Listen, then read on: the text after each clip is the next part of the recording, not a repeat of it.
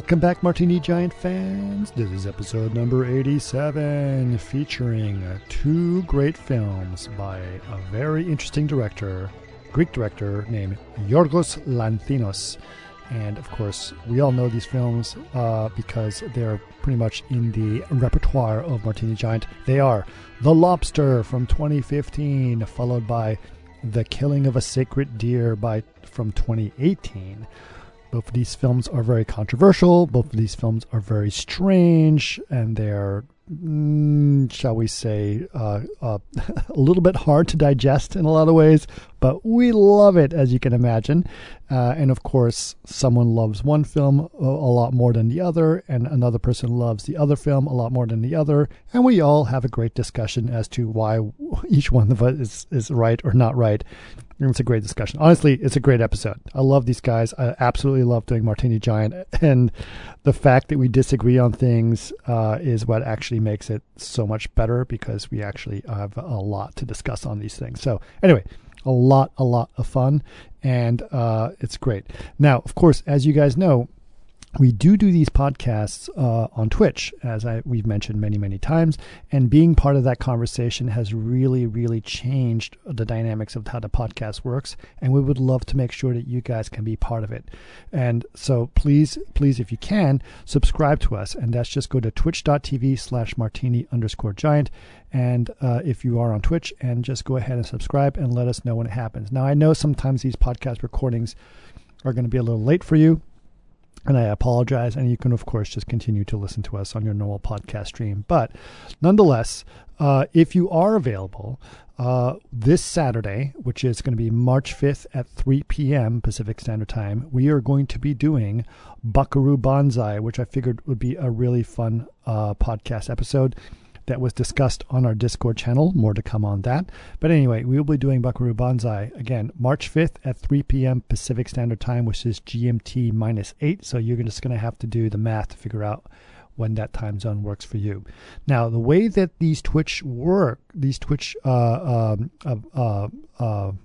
watch parties work is that they actually work through Amazon Prime, because Twitch is actually owned by Amazon. So if you are an Amazon Prime subscriber, you actually have the ability to donate one subscription free with your Amazon Prime subscription to a channel. If you choose us to be that channel, we would really appreciate it, because it actually gives us money, or actually helps pay for the podcast. So please do that. If you say, oh yeah, I've got one free subscription to give out, please give it to us. We would really appreciate it.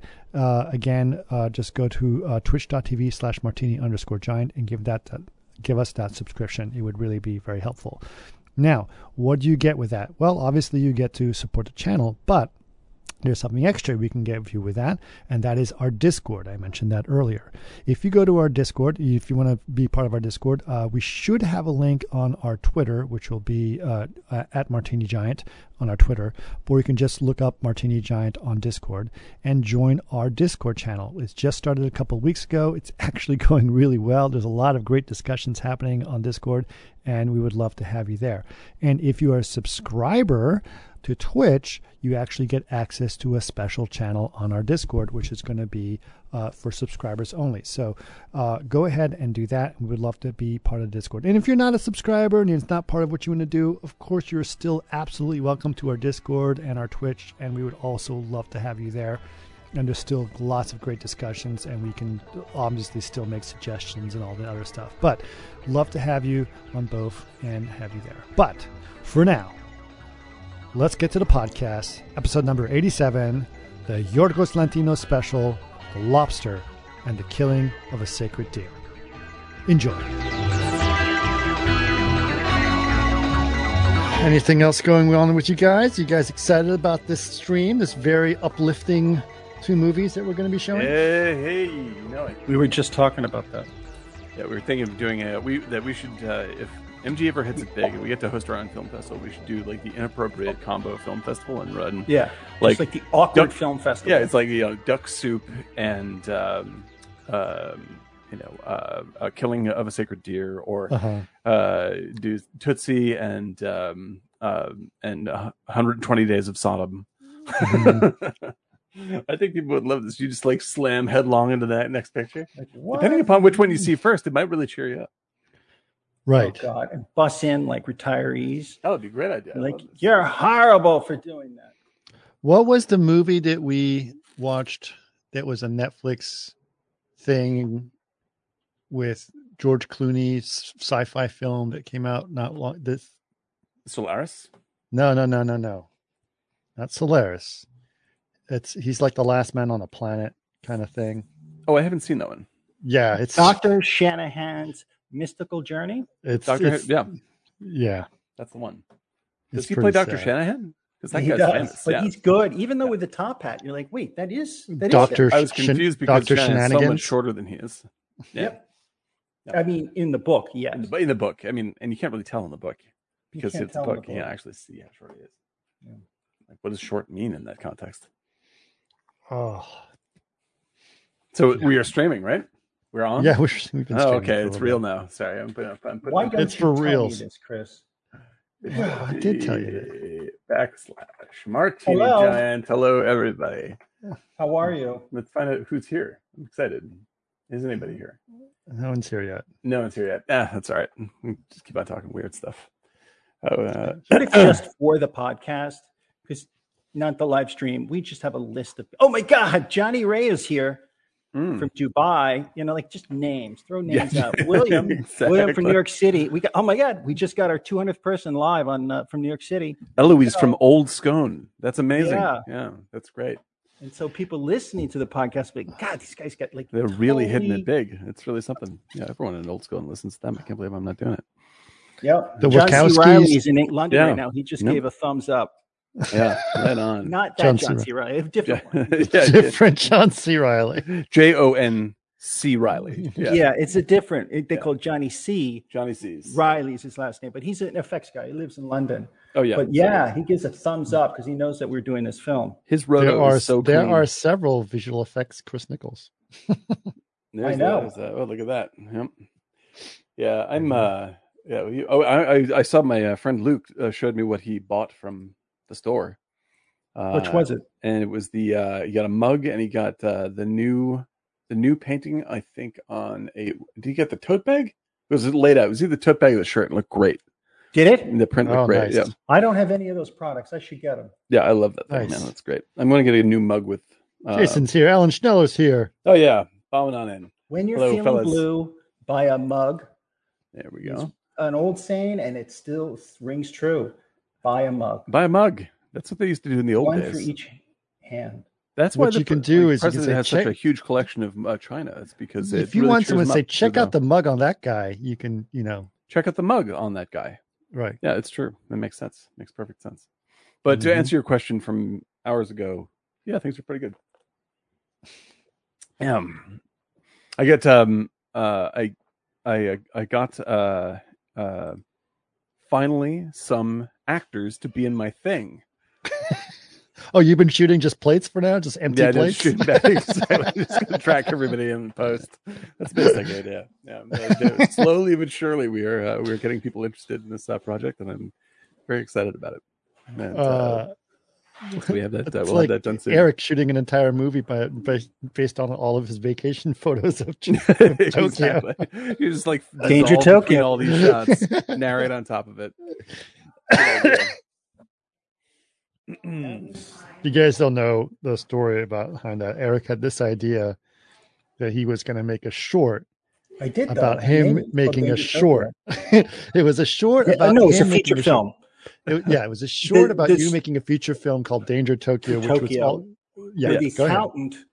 It was the premise of the film was that a really kind of dim-witted accountant who has trouble with the decimal points, basically advises his client who's wealthy to, when he goes on his trip to Tokyo, is to shoot it, because if he makes, just take video, because if you make it the video and edit it, you can turn it into a low budget like thriller or heist film, and you can use the whole thing as a write-off.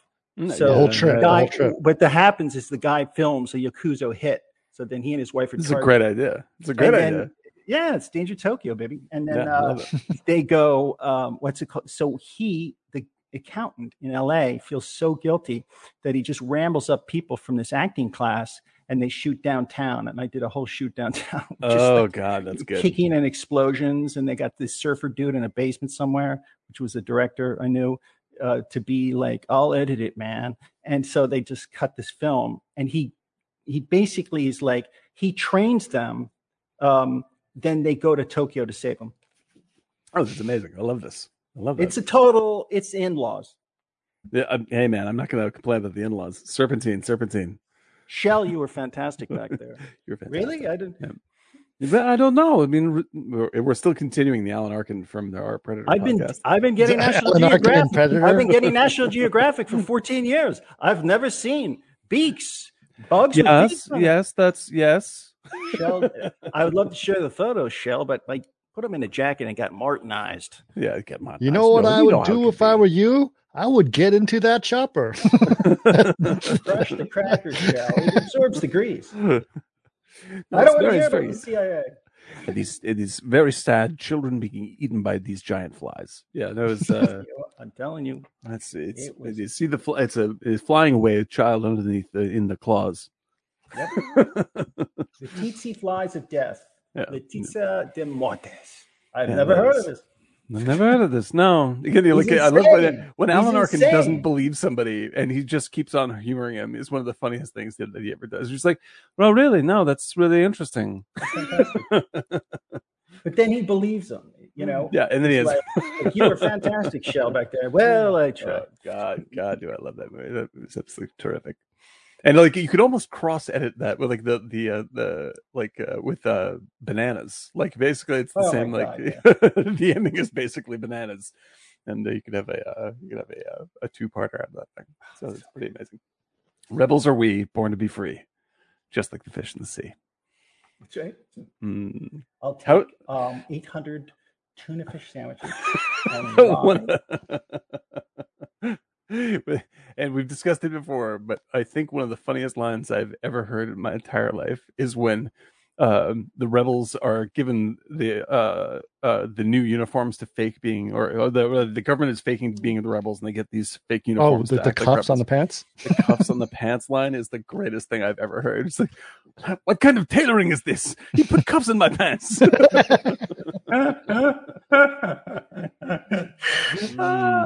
love this. Oh my God, that is one of the funniest movies I've ever seen. Like when I was a kid, I rented those week after week. It was just, you can't. We have someone new on the joining us, Ice Wizard. Ice Wizard, welcome, Ice Wizards. Wizard with an E. There are multiple wizards who have joined us. Yeah, Ice Wizard. Ice Wizards. E. Yes. E. That's that. Well, welcome aboard. Thanks very much for coming. Welcome aboard, and welcome to the most depressing podcast of all. We are going to be buoyant and ebullient. Ebullient? How do you say that? Is that a word? Ebullient? Ebullient. What is ebullient? We're going to be effervescent, and we're cheerful? going to have cheerful, and it would be filled with joy in dramatic opposition to the movies that we're going to be discussing. Yes.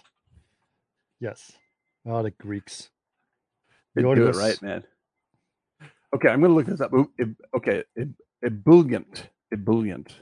Does that mean, that means in diametric opposition to? No, ebullient means, I'll give you the actual meaning. The way that I intend it is cheerful and full of energy. Ebullient. Yeah. Oh. There you go. There's a word that will never ever come again. I thought ebullient was a yes or no answer. Or that's a Boolean. A Boolean. Yes, exactly. That's when you separate a section of a cube with a sphere. Got it. That's exactly true. But yeah, no, I've been making a push to try to get people involved with shooting the pilot of the live action half of the pilot that I'm shooting right now. And how's that going, by the way? It's going great. The animated half looks spectacular, and I just started doing learning how to do actual mouth animations that look pretty good. And the only thing that we've been sort of pushing off is the live action half. It's sort of a Roger Rabbit setup, and we've gotten a couple of people that are interested, but finally this week we've gotten it's starting to come together quickly, and we'll hopefully be shooting soon. That's I'm great. excited about it. Congratulations. And, that's good. I think you guys are gonna like it. It's fun. I know Chris is not happy you're doing it, but I am. I know. Well, What can you do about it? No, I Yeah. mean, I read his blog posts all the time. It takes He away just- from the podcast, and that's That's the right. problem. You can see because Yeah. I'm not quite as ebullient as I would have been. That's right. And that How is the use of the how- word of the how- week. How many times can we fit that into a sentence? This is it. This is the time when people Google ebullient, they're going to get this first and then the definition.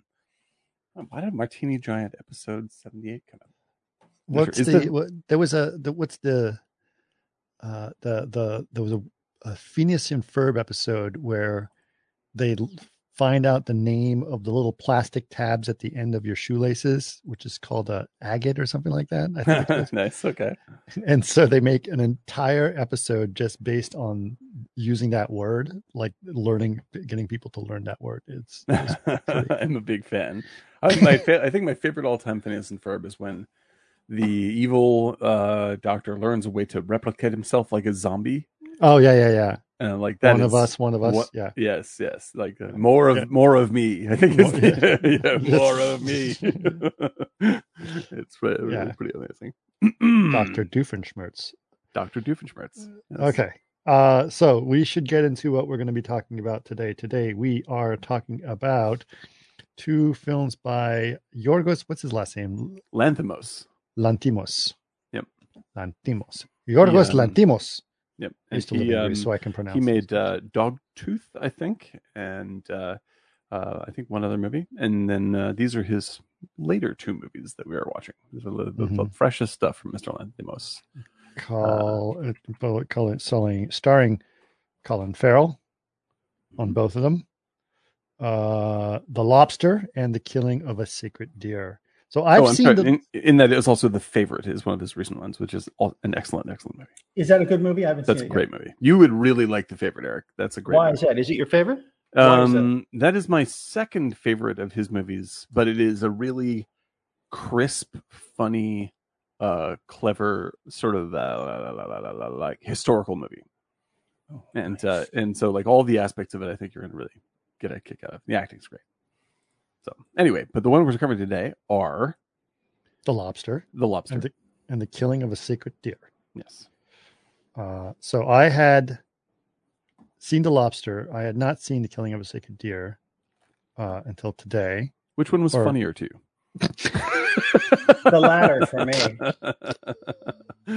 Did the kids like it? No, it's a great one for kids. Oh my That's God. Let's be honest. That's a great Yeah, no, not good for kids. Not good for me, especially Team since USA one. Film Poison is Festival. actually in my soul. because the second one, I mean, that it's exactly the dynamic of my like the family is exactly my family, Yeah, like like almost it's- identical. Yeah, right. Same age kids, everything. You're a heart surgeon.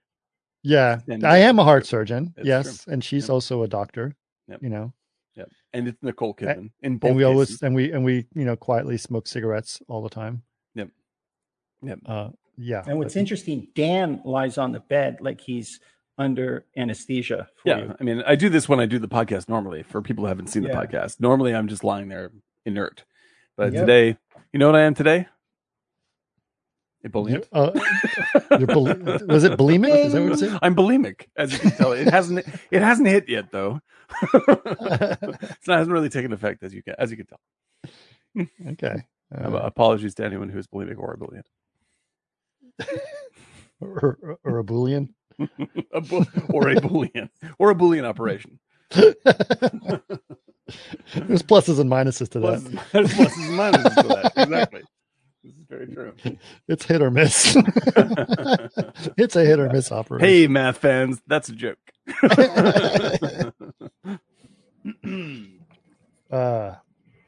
So yeah. Anyone here of our listeners here, or who have joined us on Twitch, which one of you have you guys seen either of these movies, none of these movies, or one of these movies? And let us know which one you've seen, and we can get into it. It'll be hard to describing these movies. You're going to go, "What the hell?" Especially The What are you Lobster. watching? Yeah, yeah. Yeah, it's like I think that I mean, both of them. I It suppose is one of the most creative concepts I think out yeah, there. it's pretty great. Like I think that the Killing of Sacred Deer is definitely more plot oriented, but it's basically just as strange. Is as it? Lobster. No, I've seen that movie before. Yeah, I mean, like I think it's strange in a like for me. Okay, I'll just say it up front. Like I'm a huge fan of Lobster, and I like Killing of a Sacred Deer. Yeah. But I will say that Killing of a Sacred Deer is a much subtler piece than Lobster is. Lobster is like right in your face, bizarre all the time, Mm-hmm. and Killing of a Sacred Deer, like the things that make it weird are very, very muted. But there's a lot of them. Right. It's a massive amount of discomfort in that movie, and it's just enough to sort of like keep you watching as it gets worse and worse and nastier until you're like, oh, fuck, why did I watch this movie? Did you find when you first saw this film? I saw it when it came out because somebody I know recommended Which one? that I like it, The Killing, Mm-hmm.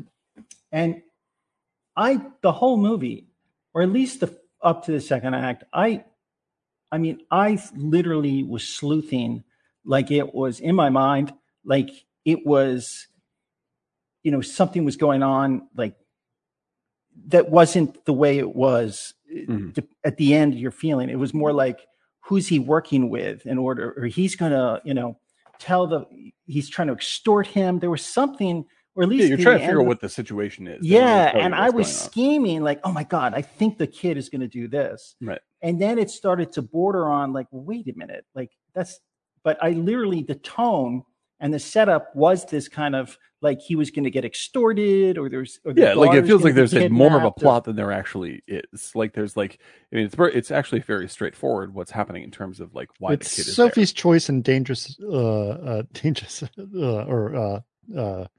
what's that? Fatal Attraction. Yeah, yes, it's a Fatal Choice. Fatal Choice. Oh yeah, they should just name it Fatal Choice. Yeah, Fatal Choice makes sense. Yeah, it's good. Yeah, no, it's because the movie sort of, I think you're right, Eric. It's like the movie sort of strings you along by making you think it's a kind of a thriller when actually it's more just metaphorical. That's right. Yeah. And it was all the metaphors that eventually come together at the end. But you're literally, I perceived it as a different film, and that's what really blew me away. Yeah. The way he was narrating that story, the way he was building it up. And to me, that was what blew me away about this film initially. Oh, I think it's, and when I said that I like it less than I like The Lobster, but that doesn't mean I don't like it. Like I liked it a lot. And I think that the only thing that doesn't work for me as well as The Lobster is that in The Lobster, I really empathize with everybody in The Lobster. And in Killing a Sacred Deer, kind of the idea is that the whole tone of the thing is like everyone's just really being careful to not experience anything meaningful, and like they're like everything is just sort of like everybody is sort of covering up their emotions all the time, and unless you grew up in if you grew up in like that, you're exactly. Right. I was like, yeah, I've seen this. I've seen this, yeah, exactly. And so like it was for me, it was a little bit. It's just it's a little bit too alienating for me to emotionally get on board. But I don't think I don't think this is a flaw with the movie. I think it just doesn't. It isn't aimed at me as much as it hits for other people. This is one of those things. Like it's extremely well made. It's an extremely well made movie. Well, both films involve a specific kind of directing and acting style, right? Like and the both characters films have Colin Farrell. We have to point out. Yeah, but yes, they do. But the way that everyone acts in it is very. They talk very quickly, and they say, like you said, with no emotion. Almost everything is said with as little emotion, disaffected. Yeah. Right. But it almost feels like a bad play. Yeah, exactly. Well, I think and that's not to say that it's bad. It's just feels like a bad play. It's extremely awkward. Like yes, yeah.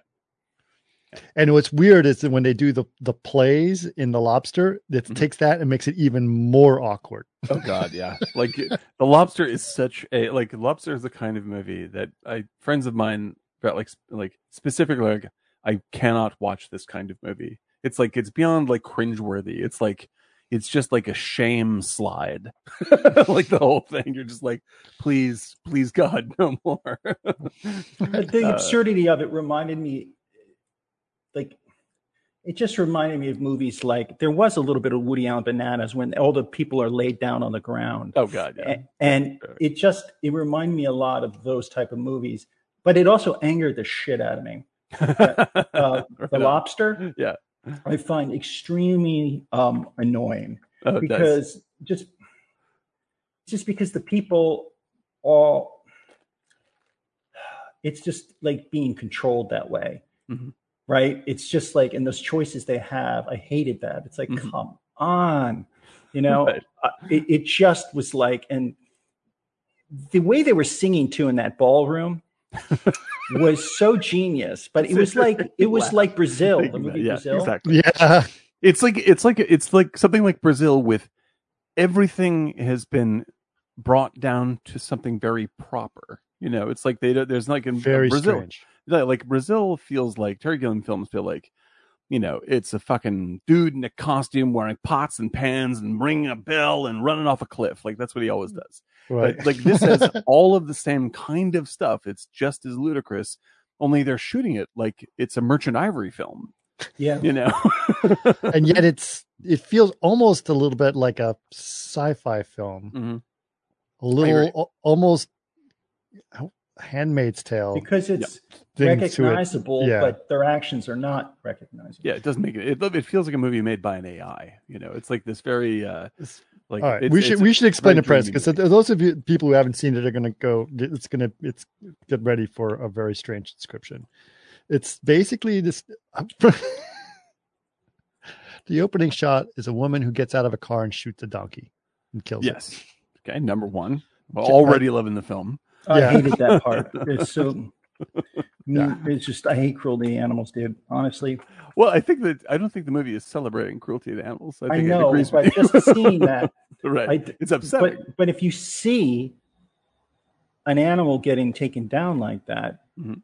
you're still seeing that, and That's it's true. still something that the imagery almost makes it acceptable in a way. I don't know, because she seemed like she was trying to just give herself some sort of relief out of frustration, and that physical act of killing another creature like that. So that bothered me right off because I hate guns and I love animals. So already I started off. I've seen it before, but this time I actually paid attention. Mhm. Whereas some movies I watch, I'm like boop ba-doo, in and out, like Twilight Zone. Yeah, but or like this Salo, one, we were talking about. but just how people just were like sheep, just Yes. pissed me off. Right. Pissed me off so much.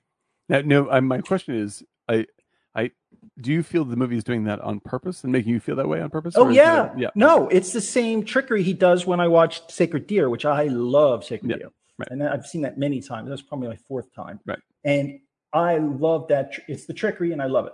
Yeah, but that's the way he. But does you find it. it, but in Lobster, you find it tremendously unpleasant to the point that it kind of hurts the movie for you. And Killing of a Sacred Deer is like it's more in your zone, so it connects better. Is that correct? The Sacred Deer has more.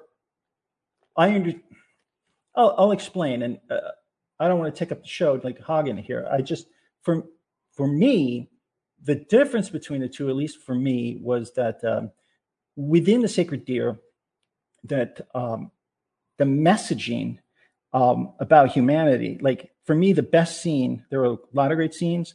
Is when he goes to the principal in the Killing of the Sacred Deer and says, which child was a better student and all that. And that just shows how ridiculous, people are. Yeah. And just the stupidity of humanity sometimes and those choices. But I understand they were forced in that. No.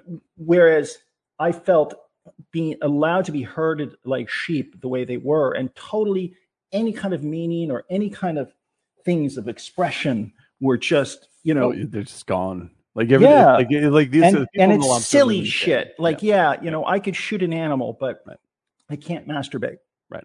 So All right, let's actually tell people what they're talking about. No, this is the podcast. Once a month, we do a podcast, and you have to guess at the end of the podcast what the movie is. And the answer for last week, by the way, was The Great Escape. But thanks, Dan, for bringing that up. I almost forgot that. But yes, and JC, hi. Just to let you know, It is not Willy Wonka we're talking about. Okay. Yeah, it's true. Oh, that like I actually endorse this. I think we should do a podcast where we do not mention the name of any of the actors or the film and make the plot as confusing as So possible. that really handsome gentleman with the dark hair, and when he plunges the knife into that woman's back. That was a surprise. That was so great. Perhaps you've seen it. Join us again Maybe next week you on haven't Mitch and the seen Giant. it. So, the plot of The Lobster is, in a nutshell, In a nutshell, you have a responsibility in the society in which this film is made. Your responsibility is to be in a relationship. If you are not in a relationship by a certain amount of time, I guess It's called Living in Russia in the 80s. you are sent to stay in this creepy hotel. In this creepy hotel, you're given a last chance to get into a relationship. If you do not get into a relationship, and you have to prove that you really are, you can't just say, "Oh yeah, I'm just." Right. Yeah, you by a certain amount of time, you are turned into an animal, and then you can go and live in the woods or whatever. Right. Yep. And so you have to pick the animal that you want to be. Right. And so Colin Farrell is sent to this place. He goes there with his dog, who we find out used to be his brother. And then he is staying at this creepy hotel where there's a bunch of creepy, weird people who are single, and some of them are single for obvious reasons. John C. Reilly. John C. Reilly. Yeah. Great cast. And you're not allowed to masturbate. If you masturbate, they put your hand in a toaster. Yes. Which to me is one of the funniest scenes in the movie. Watching John C. Reilly have to sit there with his hands in a functioning toaster because he jerked off is one of the funniest things I've ever seen. Yeah. Like the tone of the movie is extremely serious and lavishly shot. Yeah, it's just like it's like if Stanley Kubrick directed a Saturday Night Live skit. Or Stanley. That is a good way of putting it. Yeah. Stanley Kubrick directed Sleeper. Yeah. Yes. Like it's like the plot is utterly ridiculous, but the approach is absolutely serious, which makes it more ridiculous. Yes. And so you have Colin Farrell playing in his most like schlubby. What a genius actor mode. Yeah, he has one of the best. He's absolutely terrific. And he's very good. And yeah, he is he is a very withdrawn, very shame-filled, very scared, unmotivated, banal architect. And so he's desperate to try to make a connection, but only so that he'll live, like not because wants to be in love with anybody or anything like this. Right. And it's the first part of the movie is just him, trying to follow through with this and meet anybody else that, is. You have to have something in common with that person, right? And sometimes, but true to case, sometimes you have to. A guy would break his nose so he bleeds because a woman he likes has nosebleeds. Right. Right. So he fakes his nosebleeds by smacking his face on the table, so that he would have something. I thought it was a commentary on socialism. Actually, it's interesting. Sure, you can say that. Absolutely. Yeah. Like I think that it's certainly like it's. I mean, it's a very it is a very bleak version of just the dating scene and how people try to communicate in today's society. Right. It's just sort of it's so awkward and shameful and socially required that you do all these things that you end up with people that you're basically just compromising your life to be around just so it appears normal. And it's so fucking bleak that if it weren't also hysterical, it would be unwatchable. It's also funny to me is that premise on its own is complicated and weird, but he keeps adding more and more, like every 5 minutes, something more complicated and more disturbing and weird or absurd keeps showing up. Right. Oh, okay. So now that we have established this strange relationship of people trying to get into a relationship, now we're going to talk to you about people who've escaped, and everyone here in this hotel gets to go out and hunts them down with tranquilizer guns Yeah. to bring them back. And for everyone they bring back, they get an extra day of It's like Mad Max kind of. Yeah. It's like, what what is going the on? fuck? Yep.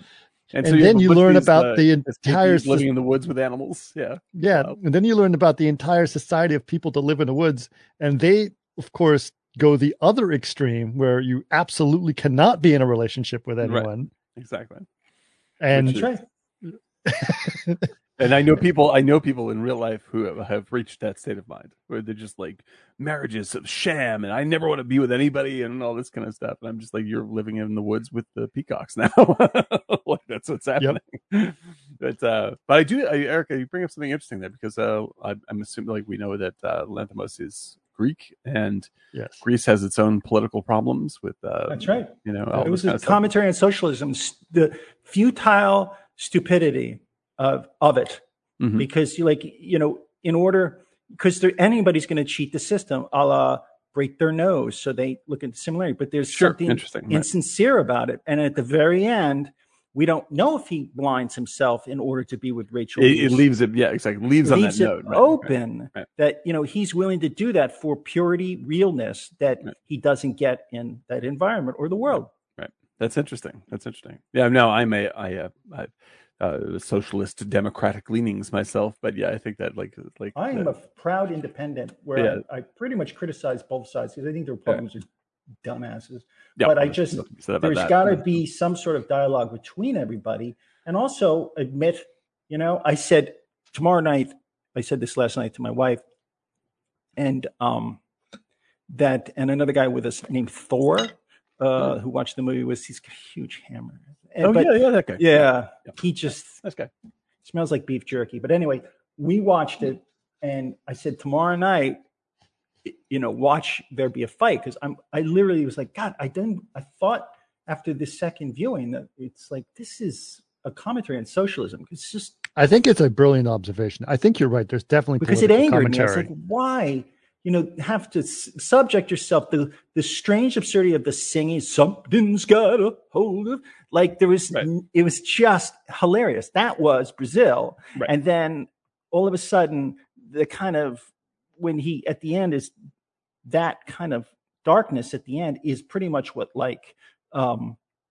the Sacred Deer is, right? And but he tricks you and he plays games with you. Right. As a viewer. And that's what I love about him. But yeah, there were some things in there like you can't do this or you can't do that. Right. And which is more that's a little more communism than socialism, I think. That's a little more communism. Yeah. It's communism. Well, yes. Well, let's hold on. Let's make sure and understand that in this country, we don't know the difference between communism and socialism, and it's very different. I think that like the critique lens for me, like I definitely hear it. I think like it's very clear as communism, which is pretty failed as a concept globally, like in almost every way. Communism. So yeah, yes, but that was, and we could do this, and I could say, all right, I meant communism, but. Oh yeah, no, I'm just pointing it just to say for the viewers. To live in, it's like living in Russia. The stupidity of it. Oh, you can't do this, but people still cheat the system, game the system, and they're on a yacht. Because if you look at like how Russia runs today, it's an oligarchical criminal organization because communism turns into some broken form of capitalism when it gets big.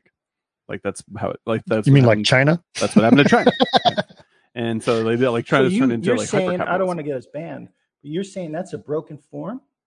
I'm going to say that is causing some social control issues for them, and they're working to try to change it. Like I don't have an extraordinary negative. Country. I don't have anything negative to say about China. Yeah, they're an extraordinary country with extraordinary people. That's a busted system, man. It doesn't work very well. And it's because it's certainly even if they feel that it's working great, it's certainly not working the way that they originally advertised communism was supposed to work. Also, everyone who's making any money in China right now is buying real estate in the United States or Canada or Australia. Right. in order to hide their money. Right. Right? Yeah, exactly. I mean, like this is the like I think that communism was like it had the best intentions, and it really goes. It seems to go one of two ways. Either you go the direction of Russia and China, where it's like this group, whatever the party is, like ends up controlling everything. They are a bunch of hyper capitalist thugs, and it breaks down into criminal organizations, or like all legitimate government but all favoring the party, like China. And or you get Cuba, which is like nobody will deal with you at all. Like you just can't. So you just get stuck in the 50s. So like it's not really an operational. Or Venezuela. Or Venezuela. It's like these are just not very operational forms of government. And like I am like I said before, like I am a very progressive, left-leaning, liberal Democrat with socialist intent. Like that's where so I get like the feeling of it. But democracy is pretty hard to beat. Like democracy works really well. And I'm like my youngest daughter is very politically active, and she wants to get into politics. And we talk about this all the time, where it's like the amazingness of the way America is built, and the frustrating thing is that it's so goddamn slow to change anything. That as angry and as whipped up as you can be about whatever you're mad about, still it goes on so long that everyone just gets like frustrated and then they finally have to change things anyway, but slowly, instead of like flipping out and burning the country down. Like it's really hard to do that.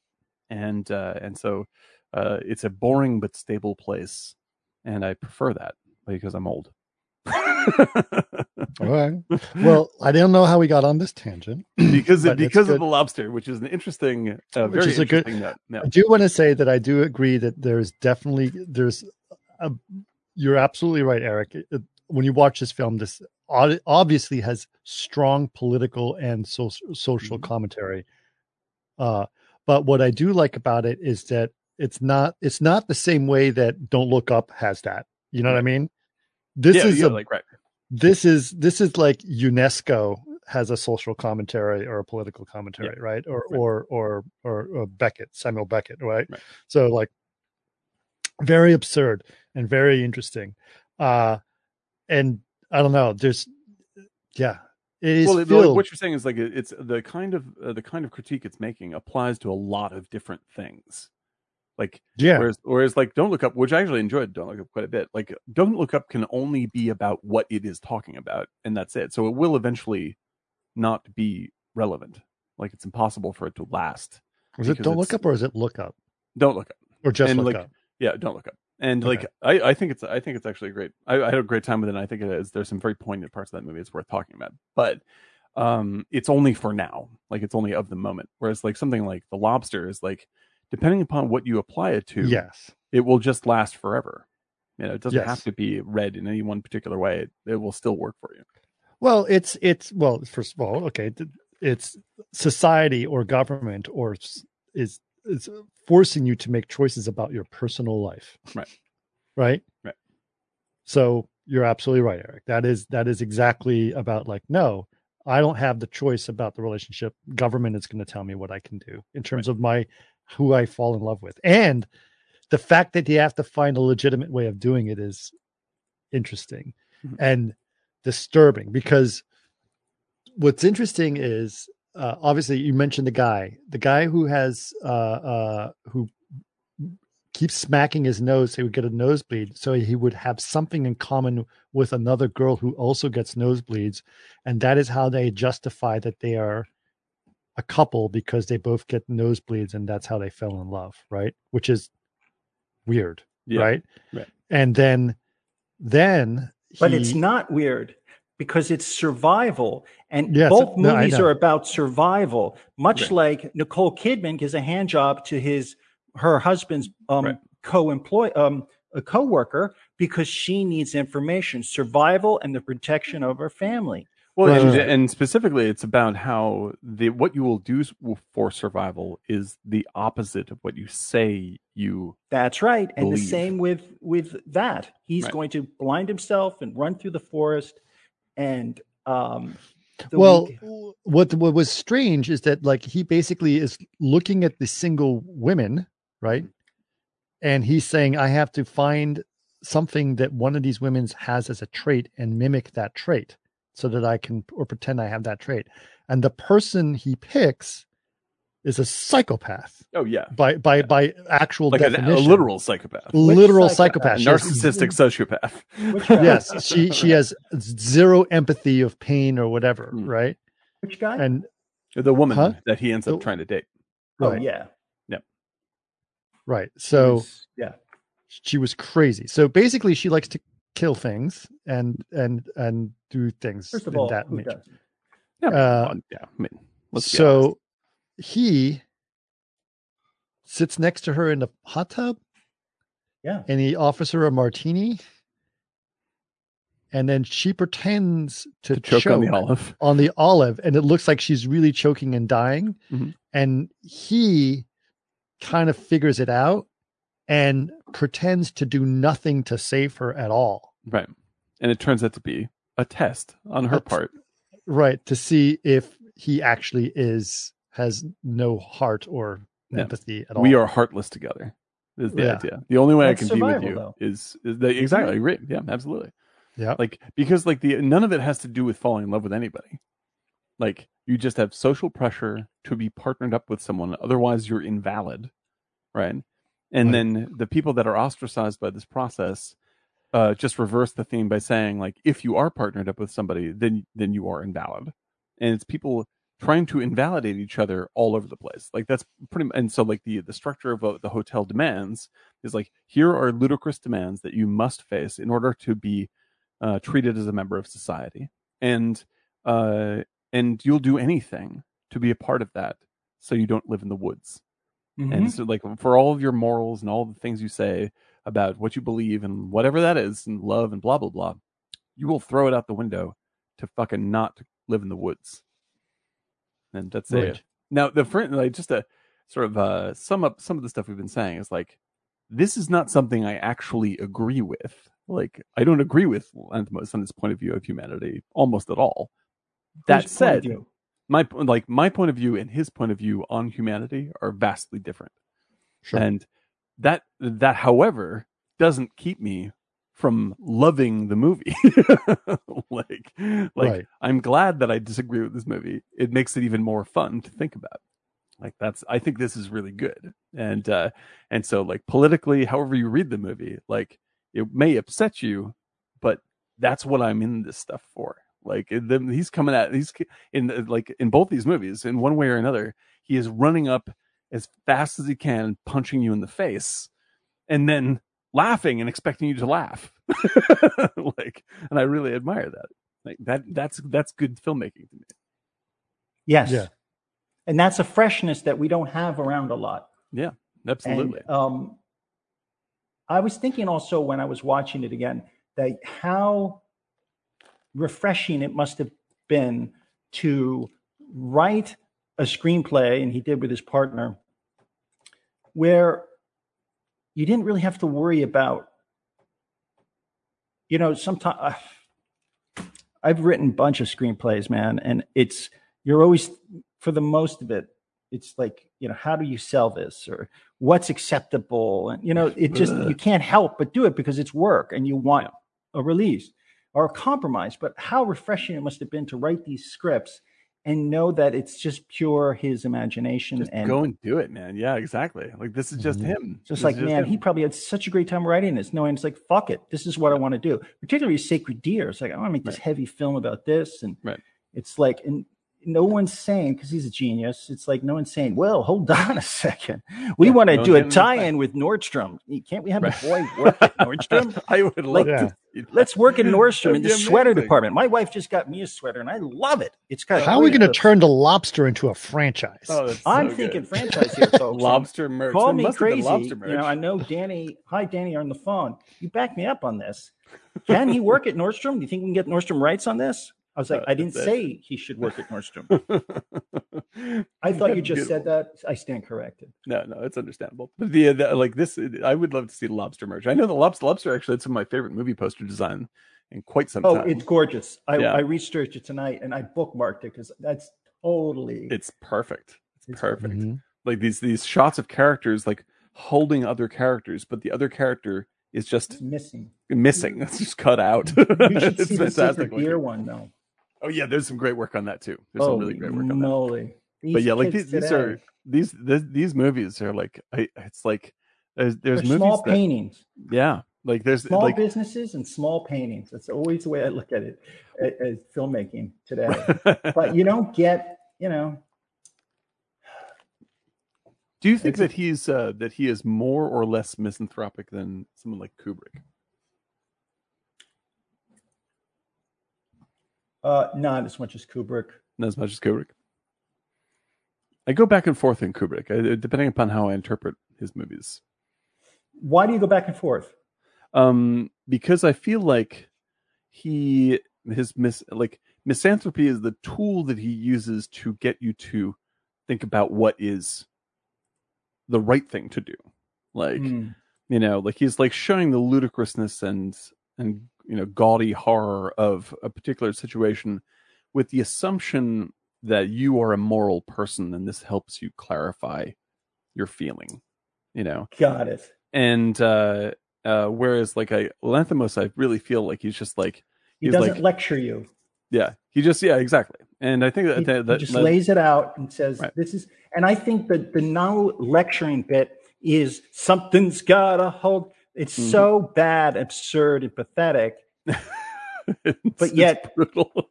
Yeah, it's just like, okay, that's not preaching to you. That's just saying, come on. It's dude, just here really? It is. You believe this crap? Right. And like, you believe this shit? Because you like, as one of the rules of the hotel, as we had indicated before, is that you can't masturbate. Like, that's absolutely against the rules. But yet a woman comes with her great behind and rubs against you. Yeah, exactly. We're going to make it very, very difficult for you. And then she leaves. And you're like, he's like, what? Yeah, he was so upset. That? It's like, yeah, of course you're upset. And so John C. Reilly gets caught, and he is called out. They don't just come to his like apartment or a hotel room. Like, they interrupt him in the middle of brunch. Yes. And everybody's looking at him like, oh, you're the guy that jerked off, huh? And like they roll out the toaster on a fucking little tray, and they put it in. He's like, no, I was just. He's trying to explain himself, like rattle. I had an itch. And like they finally jam his hands in the toaster, and they turn it on. He's screaming, and nobody else is doing anything. Nope. Like, no, everyone's just like, well, that's appropriate. He shouldn't have jerked off then. Like, you're the ones who are making this possible. Like, you're in action, and you're pretending like all this is normal and fine is what is causing this like ridiculous, painful, shameful event. And it's not the hotel. It's everybody in the dining room agreeing to say nothing. Right. Yeah, yes, that herd mentality. Yeah. It's really, really. So in a way, this individuality that this woman had in the beginning, that an individual on their own is violent. I'm going to shoot a donkey. Right. And an individual on his own is going to stab his eye out. No, I thought she shot the donkey because she found out that her husband cheated on him or her. Yeah, that was the husband, right? Yeah. Right. So she goes and kills the donkey because the donkey that represented some. But I know that donkey was the husband. But the point is, the fact that all the violence that you see, the aggressiveness they do alone. Like it's bookmarked with this individual violence without people who are against the herd, right? Right. So this is a person who is not part of that facility. That's how you maintain the herd, though, right? It's like you do something spectacular, frightens all the rest of the herd, and then the herd becomes the tool that you use to control everybody all the time. That's how it works. That's right. Yeah. And the best part of that, though, and I don't know if he planned it, I thought it was after she shot the donkey, the poor thing, another donkey just kind of like boop, boop, boop, comes by and smells it as she gets back into the car. And it's just like, is that not, as you watch the movie later, just like everybody in that dance hall? Yeah. Like, boop, boop, boop, yep. Right. Oh, yeah. She fell from a window. Boop, boop, boop. Time to keep going. So we have to talk who that woman fell from the window. She's a really good actress, by the way. Yep. She was also in the show Extras. You remember Extras? Of course. Daryl Hannah. And I think it's her best role. No, she was. I forgot what was her.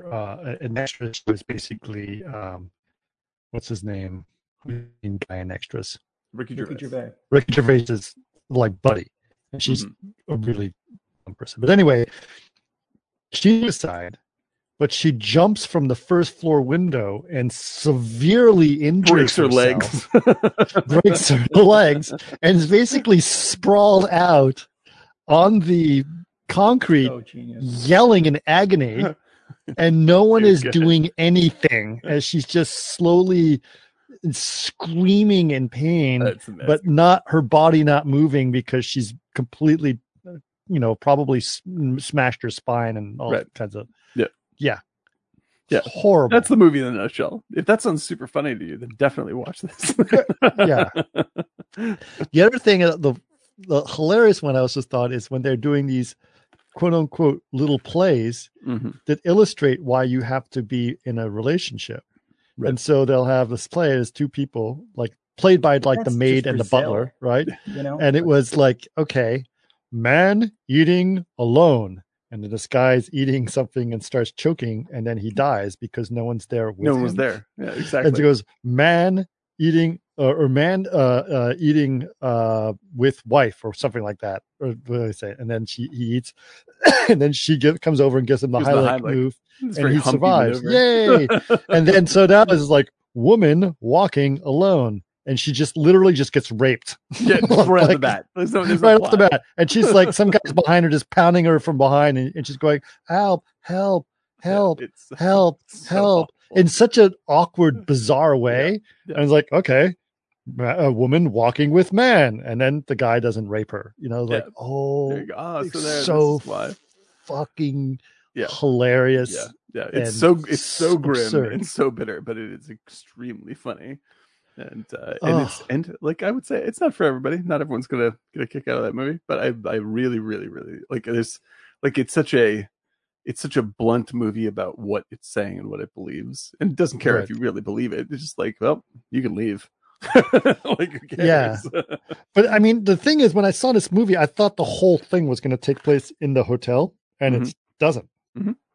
It kind No, of by goes the off end, it into goes off in the crazy city, yeah. town. Right. It goes off crazy town in Yeah. a lot of ways. And I feel like that what's really responsible about the movie is like it could have played like the people in the woods as the good guys who are right, like they're the rebels, right? yeah, no, they're They're not. just as fucking bad. Like they're just as bad.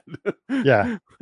And like once you get Rachel Weisz involved and like and just like everything, you're just like it's a nightmare. It's a nightmare you can't escape. Like, Why was the guy did something to his lips, like the red lips? What was that all Oh about? yeah. Shoot. Yeah, hang on. I forgot what that was about. There was some they have their own cruel punishment that they do Yeah. to people for doing certain things, whatever it is. Yeah, it's the Chris, what did you think? You texted us about the Sacred Deer. Yeah, I'll explain a little bit when we Right. get to that one. But they're they have absurd punishment. There, you're like, I was masturbating, like you say it proudly so that you don't get in trouble. Like, right. it was like, Yeah. really? Yeah, It's it's so just, fucking good, dude. But yeah, like when you're in the woods and you see all these very strange, out of place animals, like that's what it just they're just kind of randomly walking around. Yeah, peacock, whatever it is, like it's just some kind of camel walks by. yeah, it's just like, it's I know. like, How great ju- was that? Just as imagery, it's beautiful. Like it's just like what the fuck is going on? Like it's really satisfying to see these weird layered images, and like the explanation is very simple and very funny, but the beauty is actually like it really does look like a painting. Like some of it looks like these very strange like sort of experimental work of art kinds of pieces, and you're just like Right. you almost don't need this movie to say anything. Like it's just a great looking, gentle, strange movie that has very provocative, very nasty things in it. Right. And then in between, it's sort of like a very well lit hotel, and you're just like, oh, That's in Ireland. I looked it up. oh yeah, Yeah. Yeah. Well, what was the thing that he says? Why do you want to be a lobster? He says because lobsters can live over 100 years and they reproduce all their life. exactly. It's too good. It's too good. Okay. But yeah, no, I love like Lanthimos. I really wish that he would direct a Philip K. Dick book, because like when I read Philip K. Dick, it feels much like The Lobster, and like I think that for me, it's like I've said before, like I'm not the world's biggest Gilliam fan. He's made a couple of good movies that I like a lot. but he is so. Did you like Brazil? I do like Brazil. I think that's probably his best movie. Like that and Holy Grail are his best movies. And like, what about The Fisher King? I like The Fisher King also. Like I think he's very very good. Like I really like it. You know, it's interesting. The Fisher King has come up many times in the last couple of years to me, and I haven't thought about that movie in a long time. I'm really wondering if it holds up or yeah. Now I'd like to check it out. I mean, I certainly love Williams and I love Bridges, and it's got a great Love Jeff Bridges. And who's the actor's Robin name? Williams. Yep. And Mercedes Rule. Mercedes Rule. That's what I was going to Mercedes Rule, and then who is the other woman? Oh, she's really like this, and just like yeah, really crazy and neurotic. She was. Wasn't she? She was in Pulp Fiction. Yeah, right. Get on the ground, all you motherfuckers. Yeah. Yep. Forgot the actor's name, but she's great. Yeah, exactly. Yeah. I'll execute every last motherfucking one of you. Yeah. No, I really like him. I just tell like he has lots of good stuff. 12 Monkeys, whatever. But he has no self-control. And well, I know you have an animator. Yeah, exactly. And so like when I look at Lanthimos, I'm like, maybe it's too much, but this dude is definitely in control of his imagery. Like, you know, he's putting this together in exactly the way. That's why he couldn't do a big Hollywood movie, because he'll lose control of it. Yeah, it's too much. It's too much.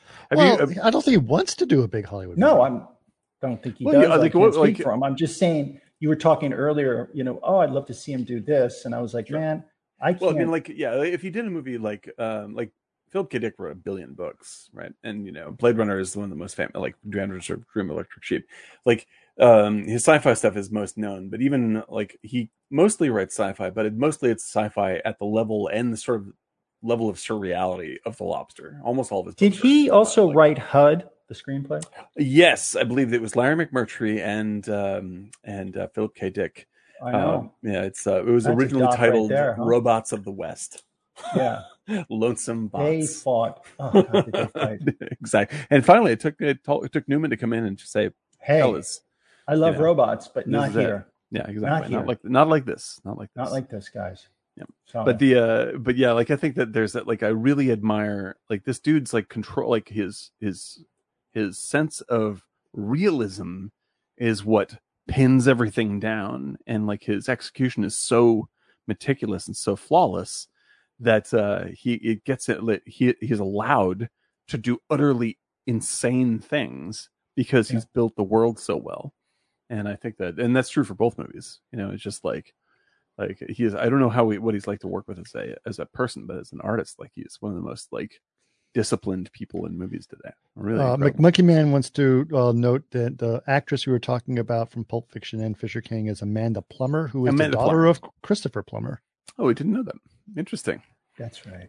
Christopher Plummer, who I think is not a good actor at all until he's 70 years old, and then he suddenly becomes one of my favorite actors.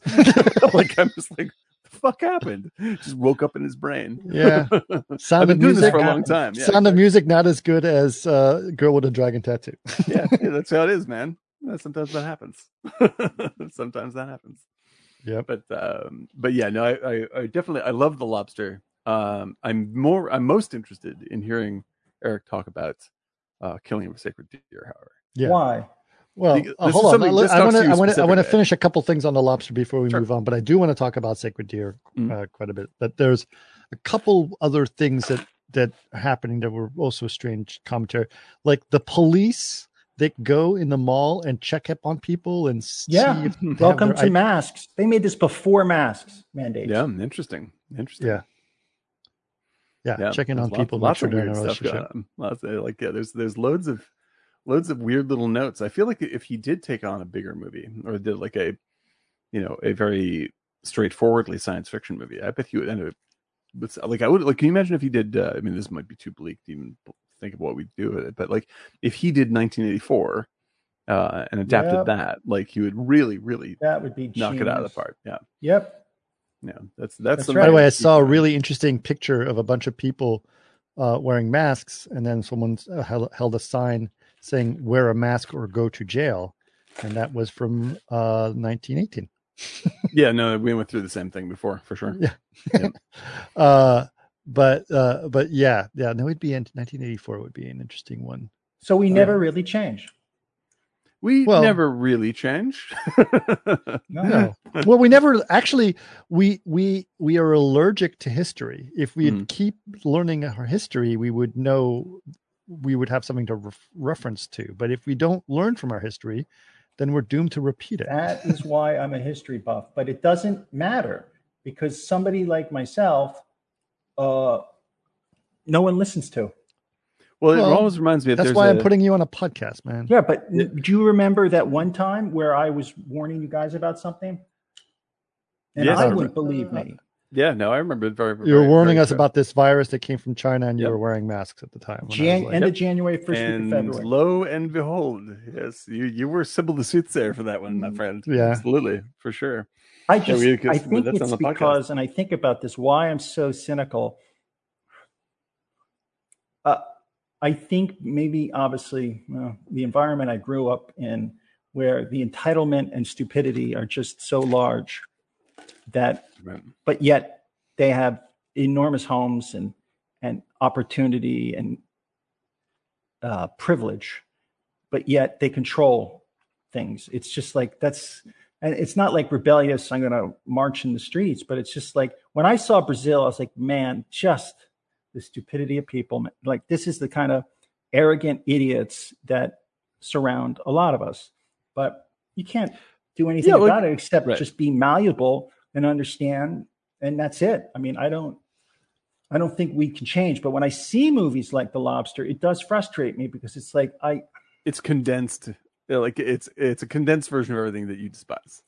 I do want to note one thing, just in my defense, slightly, Eric, is that you were coming off about this crazy virus coming from China and wearing masks and all this other stuff, and you were also the person that freaked out and went to the doctor saying that you have lip cancer.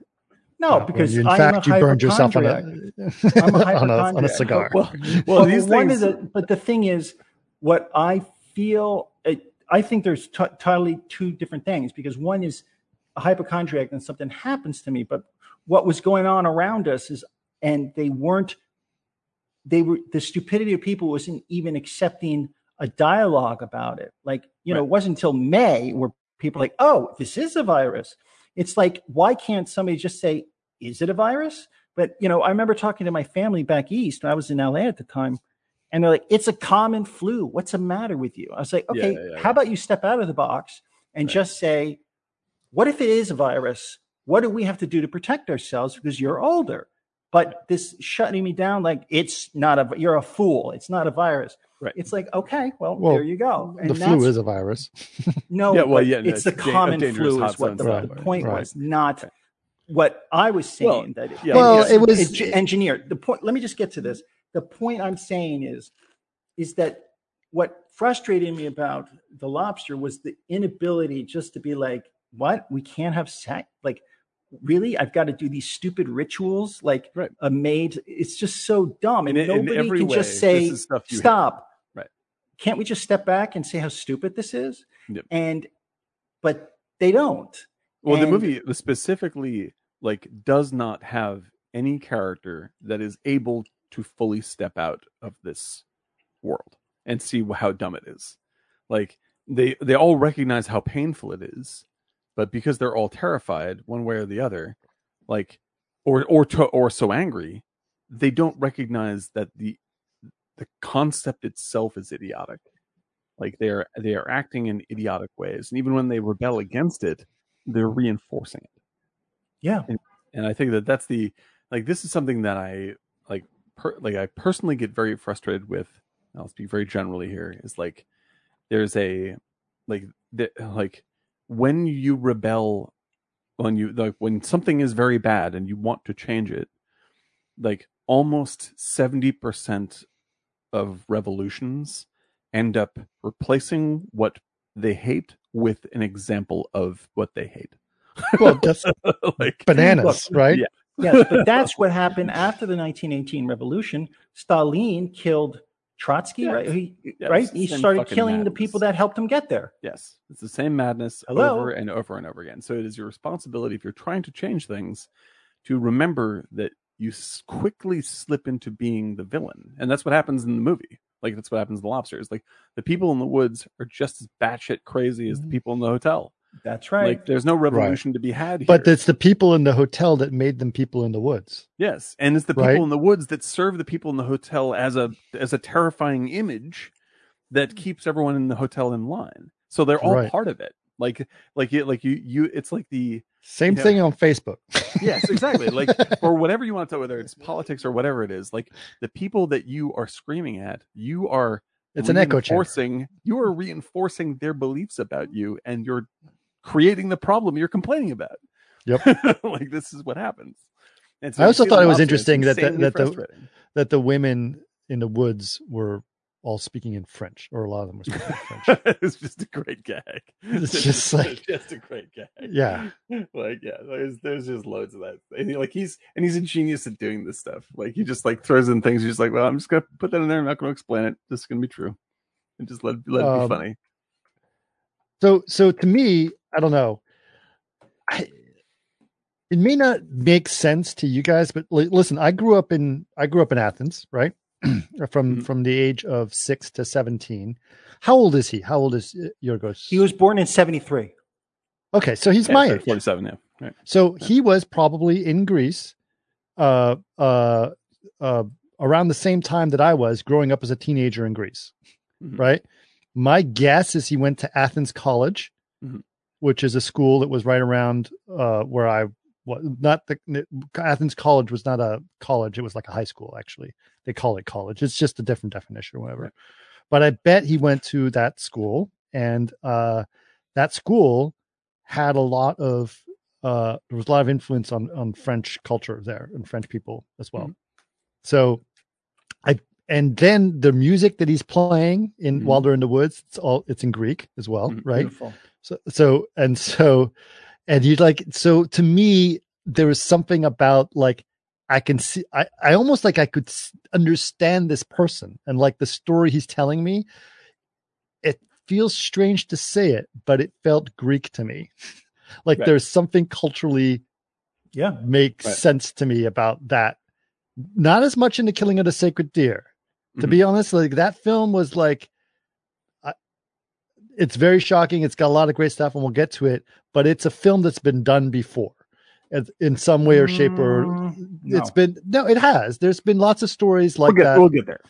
But The Lobster was like, what the fuck? And then somehow, and I don't always agree with it. And I did have a hard time watching it, even the second or third time that I've seen it, but it's like, there's something about it that like, as I started thinking, it's like, oh, this guy is Greek. And now these people speaking French, like I can see that and I can understand all of this stuff. There was a lot of things in there that made a little more sense to me. So it was very good. And I don't know, I like these films, although it's hard to watching these two back to back. It's a little too much. A little too much. 1-2 punch. It's a little like too much Lanthimos. Yeah, it's like having 3 servings of escargot. Like at a certain point, that's too much escargot. Sure. 1.5 at best. Yeah, like I don't know if I would get through the first cargo. I was talking to Kevin Mack. You remember Kevin Mack, Eric, right? I think he's wonderful. How is he doing? Oh, he's hilarious. He's great. He's great. He's just completely gone into only doing VR art, and he cracks me up, man. Just absolutely love him. But he used to say he used to like to go to La Dijonnaise on Culver City. He goes, I love that place. And they used to serve really good escargot. And I loved escargot so much that one day I went there and decided for lunch, I was going to have 3 servings of escargot. Wow. Man. And he said that was when I found out there's such a thing as too much escargot. Yeah. The number for me on that is 1. 0. Zero, yes. I love his cargo. Too much. Well, it's just a vehicle to serve you butter and garlic. I'll take the butter and garlic in a bowl with a big ladle, and that's fine. I'll dip anything in that, but probably not snails. Waiter, there are snails all over her plate. No, don't look, don't look, don't look. Don't look, don't look. And take away this old wine. We want some new wine. Stuff. Fresh Try to talk wine. me out of. Yes, monsieur. Yes, monsieur. Especially when the water cooler dispenser has red wine and white wine. Remember that? That's and they have the crystal glasses. That's the best part of.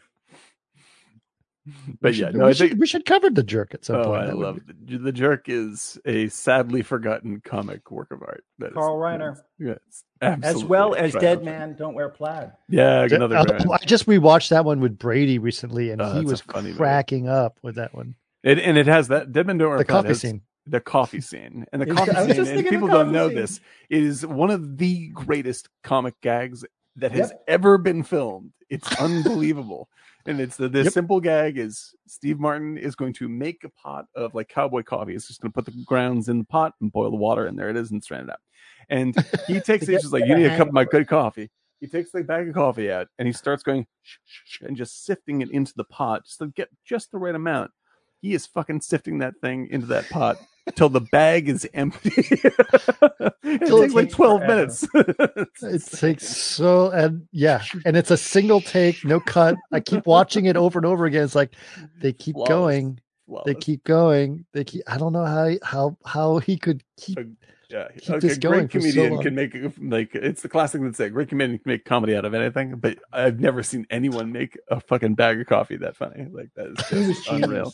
He was also that physical comedy he did in All of Me. Oh yeah, God. Where he was when he gets attacked, it's like the that's tip top. He's on the street struggling. Yeah, he's trying to walk and shit. The guy was just. I mean, I still love Martin today. Like he's a excellent. I really like LA Story. The LA Story is wonderful, and his new thing that he did with Martin Short. Called, it's good. Murders in the Building. Murders in the Building. It's a wonderful show. It's a great little show. It's very sweet. And like sweet and smart and goofy and really nicely done. And he's been great in all phases of his life. I want to note that my picture is frozen on Twitch, and it looks like I've been drinking that bottle of water forever. Boom! Found it. Yeah, that's true. But yeah, no, that's a ridiculous movie. We should definitely cover The Jerk. Jerk is just like I found my special purpose. It's got all the cans. He hates the cans. He hates his cans. Yeah. My name's in the. Oh my God! I did that phone once. Books are here. I did that once. I was at Sway. I was at Sway, and they dropped off all these phone books on a thing, and I started just yelling down the hall. The new phone books are here. And they're like, "What the hell is wrong with you? My name is in print. That means I'm a somebody. Somebody. Oh man, that's right. 150 big ones." Yeah, no, the movie's endlessly funny. It's one. I was born a poor black boy. Just like I'm so sorry, son. That movie is just insane, just perfectly insane. But I think I found my special purposes. Like that phrase has come up so many times in my life, and it is central to The Jerk for people that can say it. In any case, I'll be sending you guys more money next week because I'll be getting a blowjob. That Chad. Yeah. Oh my God, that's a good one. This is the kind of spontaneous publicity. Your name in print that makes people. Thank you, McMonkey Man. Yeah, that really makes people. Yeah, that's good business right there. And also the best when he's showing him. When Jackie Mason's showing him where he can sleep, they go into the supply room. He's like, "This is great with the flow. I could put my bed here, and I can have the sink. And it's just a small little." He's like, "No, over here, you idiot." It's like, "Oh, okay." You shouldn't name your dog Lifesaver. You should name your dog Shithead. Come here, Shithead. Oh, man. He hates these cans. Die, random bastard. Well, it's funny if you put the guy who's shooting the cans. Yep. Is also the killer the private investigator in the True Blood. not True Blood. Yeah, he's the cop in Blade Runner. He's the he's the private eye in Blood Simple. Blood Simple. Yep. Blood Simple. Yeah, it's Emmett Walsh. He's a very fine actor, and like he's in also he's the heavy in not Hard Times, but the Diamond Store robbery movie that we always talk about with Hoffman. Right. Oh, not with Hoffman. With her. Yeah, Hoffman. What's it called? Yes, it's called Time. Straight Time. Yeah. Yeah. Hey, McMonkey Man said he just introduced his son to the Jerk recently. How old is your son? Because I'm debating whether to introduce it. My wife is like, eh. I mean, we've seen more than that. 13, 14. 13. All right. So yeah, there you go. Around the same. Yeah, I mean, it's like it's got dirty jokes in it, but it's like it's very, very, very silly. It's like it's goofy. Sure. Yeah, it's a very sure. movie. All right, we're going to take a 2-minute break, guys, and then we're going to talk about the killing of the sacred deer. And Eric and I are going to have a wonderful time. I can't wait. About that. I'm right in the middle on this one. All right, so 2-minute break and be right back. All right, they're going to see an ad. They're seeing an ad. There should be. Yeah, it's going on right now. All right. So what's the saucy stuff that we can mention only to our subscribers? Oh, we got a giant big burger here. Okay, we're getting an ad. Okay, it's perfect. A big burger? A burger just appeared on my screen. We should happen more often. Oh, okay. There we go. I thought someone handed you a burger because sometimes someone hands you something usually. Yeah, no, Anne will come in and whenever I'm working and doing, because I'm in this room about 100% of the day. Most days, this is my entire conscious experience. Right. I'm either in here working or podcasting or working on the shorts that I'm working on or whatever it is. And I try and grab 2-3 hours of hanging out and playing video games with everybody downstairs in a little while. But today we went out for actual breakfast, and I forgot how wonderful it is to be in the world and to see people and do things. I was really quite shocked. Yes. Yeah. Really something. I did. I did casting lessons on Friday. Mm-hmm. It was amazing. It was great. I've been casting in the park. I told you, Eric. I think I've been casting in the park. There's a baseball field not far from me, so I walk to it every day, and I cast for 45 minutes every day. And that's beautiful. Yes, and it is this thing I wake up in the morning and most look forward to every day, because it is the most meditative experience that I can have. Absolutely. Just sit there going, tuk, tuk, tuk. And I cast for accuracy at 30 feet, 40 feet, 50 feet, 60 feet, 70 feet. So nothing else to think about, nothing else to do. Absolutely nothing else. Like it's like one way. It's you know the meditation thing. I was listening to there was this really sort of this Tibetan monk was talking about meditating, and to him he described it as like it's very simple. You have to, in order for you to clear your mind, you have your monkey brain and you have to distract it with something so that your other part of your brain can focus. So like if this is doing this, then my brain can go. So it was just, That is, it was really cool. Anyway, I went to the thing is the casting fits the bill perfectly. Yeah. So I went to the park, and I was there. There's two guys, Al Q's one of them, and then Jim Solomon, and they're incredible casters, and they're teaching people. But Jim is really good, and he was making me do like, I mean, you can see it on video here, just real quick, but just like this, I'm moving my whole wrist like 2 inches. Mm-hmm. And he was making me practice just to do this and be able to cast. Don't put your hands in the toaster for that stuff. I'm just saying. 30. I was casting 30 feet by doing just this. Beep, beep, yep. Snap. Beep, bam. Beep. That's all you need. It's not fast. Nope. It's just doing it's just amount of timing. You got to get that back. Goes to that's as a former squash player. That's what it is, because tennis, it's a full stroke through. Squash is you stop and you do this. You are all squash. And that's why the speed is so great with the ball. You're like, because you don't follow through. You stop. And that's why if you play squash and tennis, you screw up one game. One of those games that you do is going to be screwed up. Right. Because you're either following through too much on squash or you're hitting the tennis ball with a stop like that. Yep. But that's probably what he's talking about. It's that stop and flick creates that incredible acceleration. Well, it's the same in karate with punches. like when you punch someone in karate, you punch and go back. Yep. Right. So it doubles the impact by doing that. But anyway, anyway, it just became, it's just about this constant practice. You can practice every day for years and still not be a master at casting. So but I've been absolutely loving it.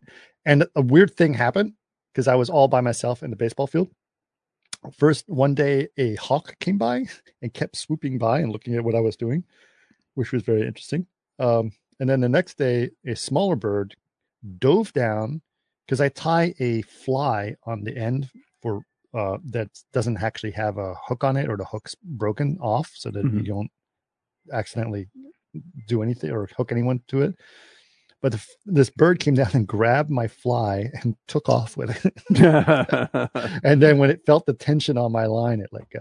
Right. I see. Like that's a whole different casting for birds. For birds. I have done the same thing where I've actually cast it out, and one of the small little fence lizards grabbed my fly and ran off with it.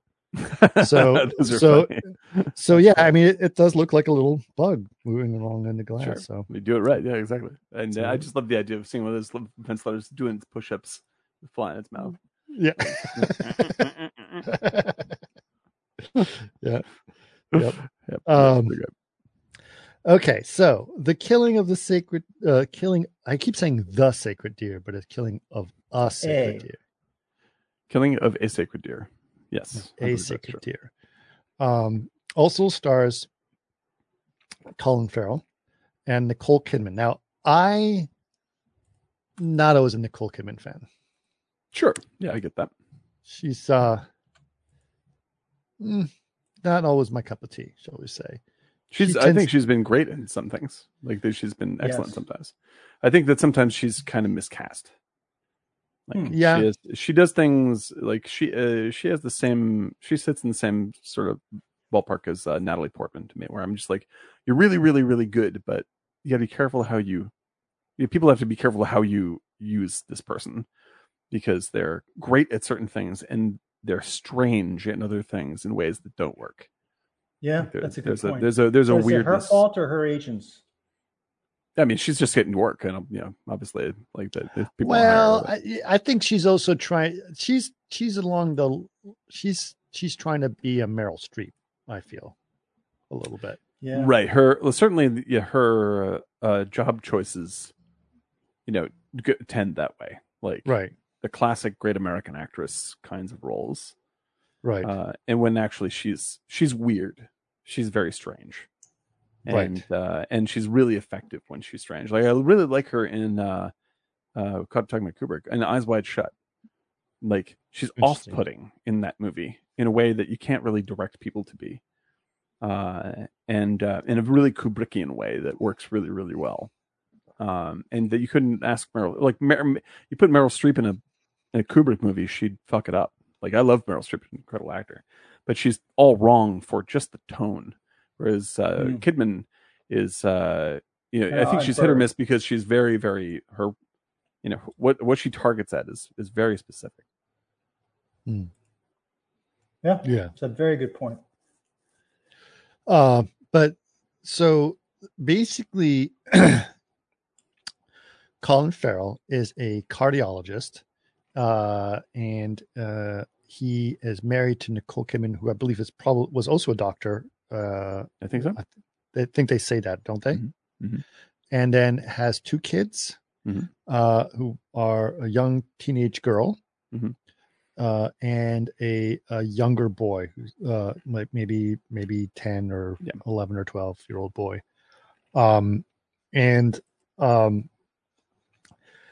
The acting, as we mentioned a little bit earlier, and the way that they speak is emotionless. Right. It is cold and awkward. Do you feel awkward when you're around hear that family talking? Oh yeah, 100%. Yeah, 100%. But there are a lot of families like that. Yeah, that's true. And they achieved a lot. They have a lot of money, and their life is very rigid. Well, what Lanthimos does is they capture that sort of proper formalism in every nook and cranny of what is happening, and by capturing it so well, it feels wrong. Like everyone there is acting properly and liking all the right stuff and talking to each other in the right way and saying the right things, but there's so little energy in it that I find his characters are like Lanthimos is very much like the way he interprets middle class or upper middle class is very much like Michael Haneke. Yeah, agreed. He captures that, kind of coldness of the people, right? Of the subjects, and it's really good. Really, yeah. Well, Haneke is another one where he's like he really points out like there's the internal self and what it wants, and then the external performance you give, and these things are radically at odds sometimes, and when like the tone in the opening of this movie is like, it's just like watching people sit and eat and talk about totally useless, boring things, and you're like, they must also be bored. Like what is happening? Well, very isolated. They have a certain definition of success, right? There's a way that you succeed in certain ways of doing things. And that to them, it's like, my daughter is in choir, my son is learning piano, Eric knows this. It's like my son's is applying to get to Yale. My daughter's going to Princeton. Like that's the definition of success. Right. That's how you define those things. And that I think is where he falls into that category. And Kellen Farr is constantly, he's like, sit up straight, like pushing his daughter to be like, oh, you should, talk to your choir director about making sure that you're at the front of the choir, this kind of stuff. Like everything's got to be a certain way in order to be perceived as a success. Right. Yeah, that's been there. Yeah, that's it. And but eventually that person has to be their own themselves. Right. And yep. But yeah, it's but when push comes to shove, you kind of see the strength of the woman, and he is kind of weak and indecisive. He's more, worried about watches. Right.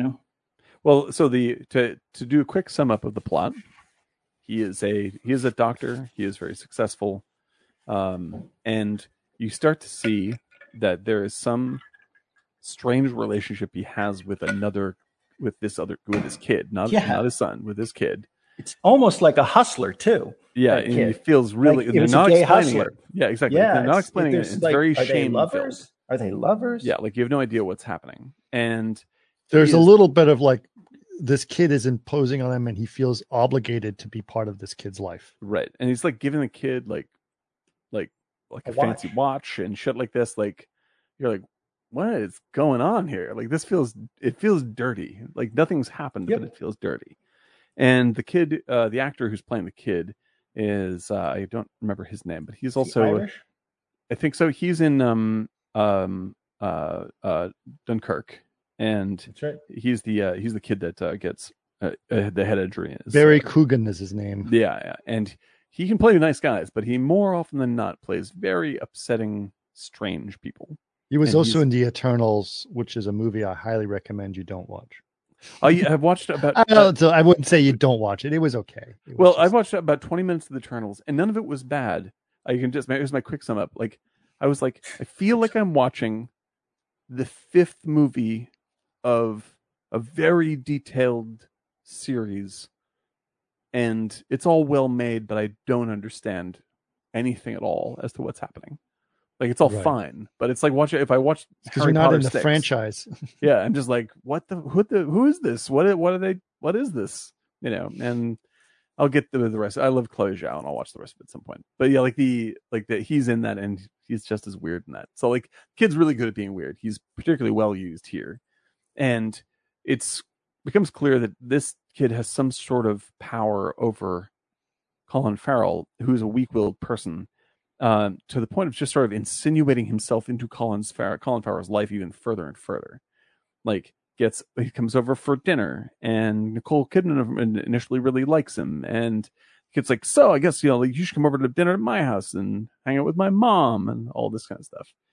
And like, there's this like, his mom is played by Alicia Silverstone, which was I haven't seen her on the screen in a long time since like Clueless. Yeah, she just basically disappeared. And she's good in this. It's very good. And so it becomes clear that Colin Farrell has shamefully been hiding this fact that he fucked up the kid's father's heart surgery, and the guy died of a stroke, like, on the table. And now the kid has been leveraging this guilt to push himself further and further into Colin Farrell's family. Right. And Colin Farrell is sort of, he doesn't have any strength to resist this. And before he knows it, like, the kid is now dating Colin Farrell's daughter. Well, not only that, he invites him over to his house to have dinner with him and his mom. Yeah. And then says, like, let's watch a movie. Oh, I'm going to go to bed. You hang out with my mom. He wants his mom to have sex with him. Yes. Yeah. Right. Have an affair. And he's like, fuck no, this is weird. But like, it keeps on getting pushed. Right. And so then the kid comes out and like comes and talks to Nicole Kidman and tells her the whole thing, right. And just like, and all this is weird enough. Right. Like, it's still thriller weird. It's like Fatal Attraction style. Then it had a little bit of the flavor of Get Out. Do you remember? Doesn't it? Yeah, it has exactly. It has a Get Out-ish kind of vibe. And something's fucked up here. I don't know exactly what's going on, but it's not right. And then it takes a turn into sort of supernatural, like very, very faint. You think it's going to be like something weird about, they had a gay relationship or something like that. Well, that's what I was saying. He leads you down. That's the genius of him. Right. He really is fantastic director. Well, he really certainly associates, like, he makes you feel like, makes the audience, like, because if they just told him like he fucked up his dad's surgery and blah blah blah, like, you wouldn't feel the shame that you'd understand that Colin Farrell feels shame, but you wouldn't feel that shame. Whereas, like, by implying that there's some like sexual malfeasance going on, like, it makes the audience feel the shame. Like, what the fuck am I watching? Maybe I shouldn't even be watching this. Is he fucking that kid? What's happening?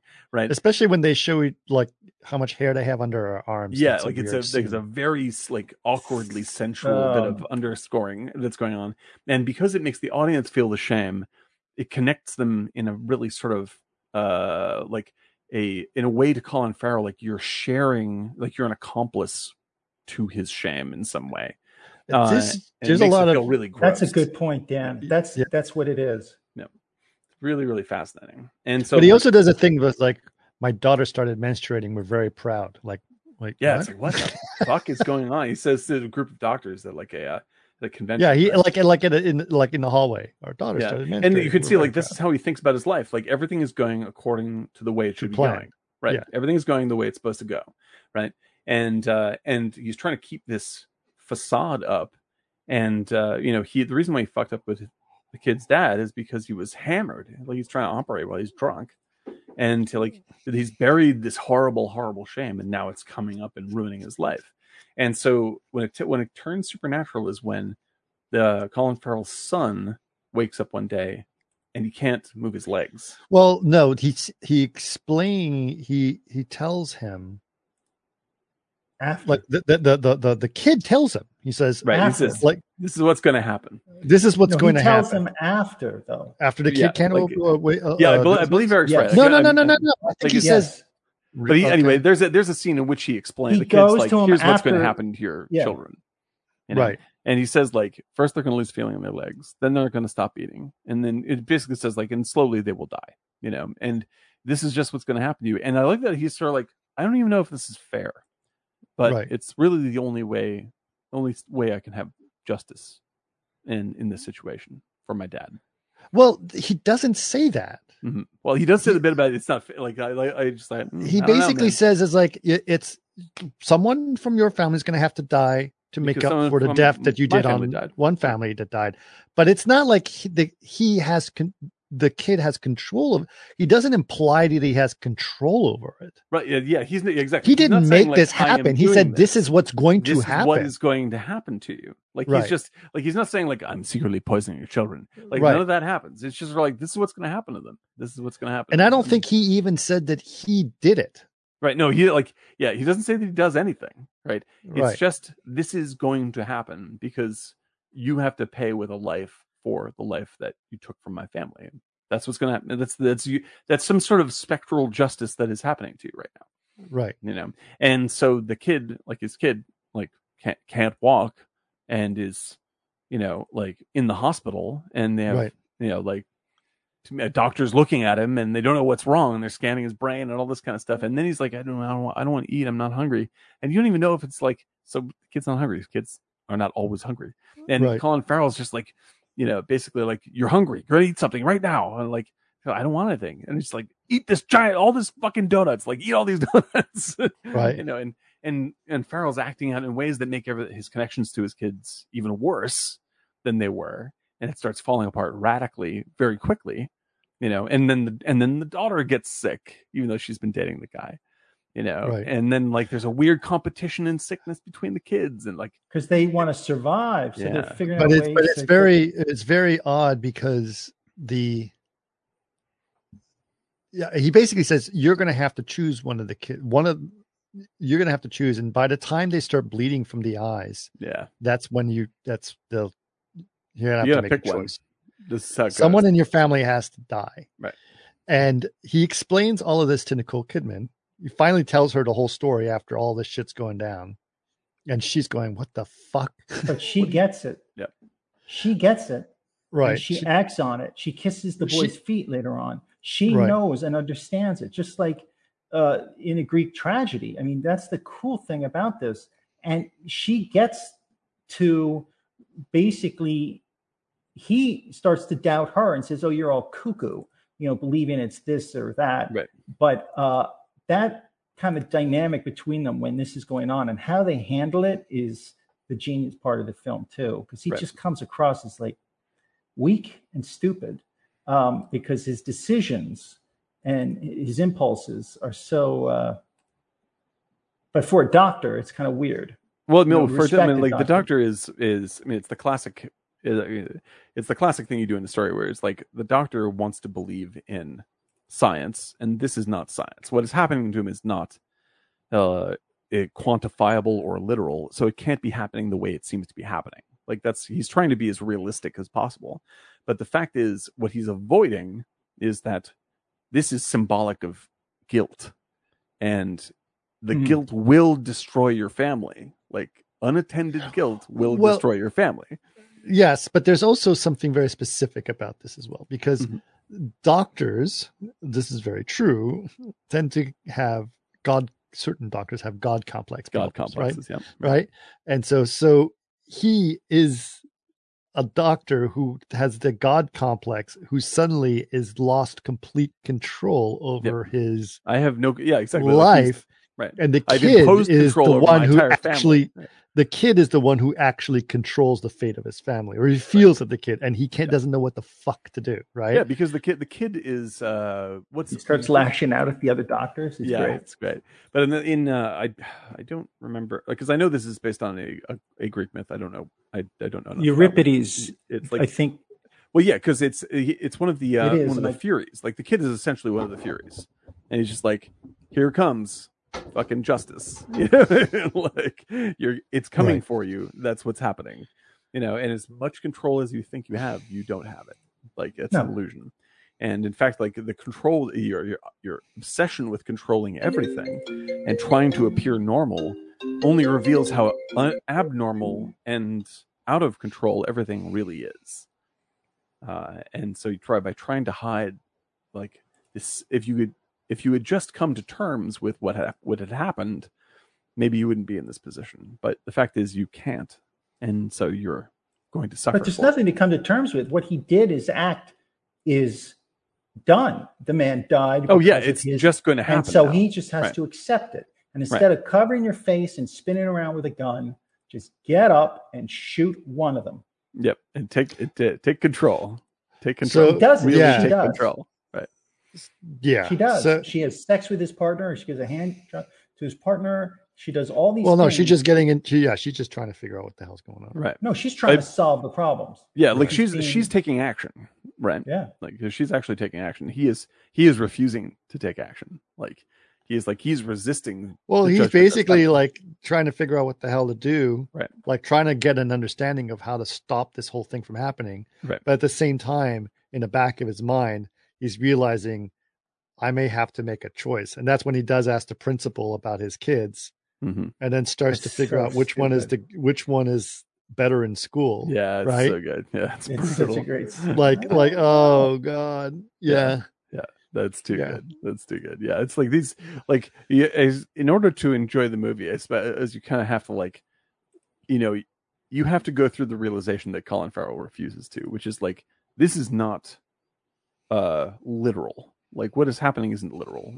But it's emotionally true.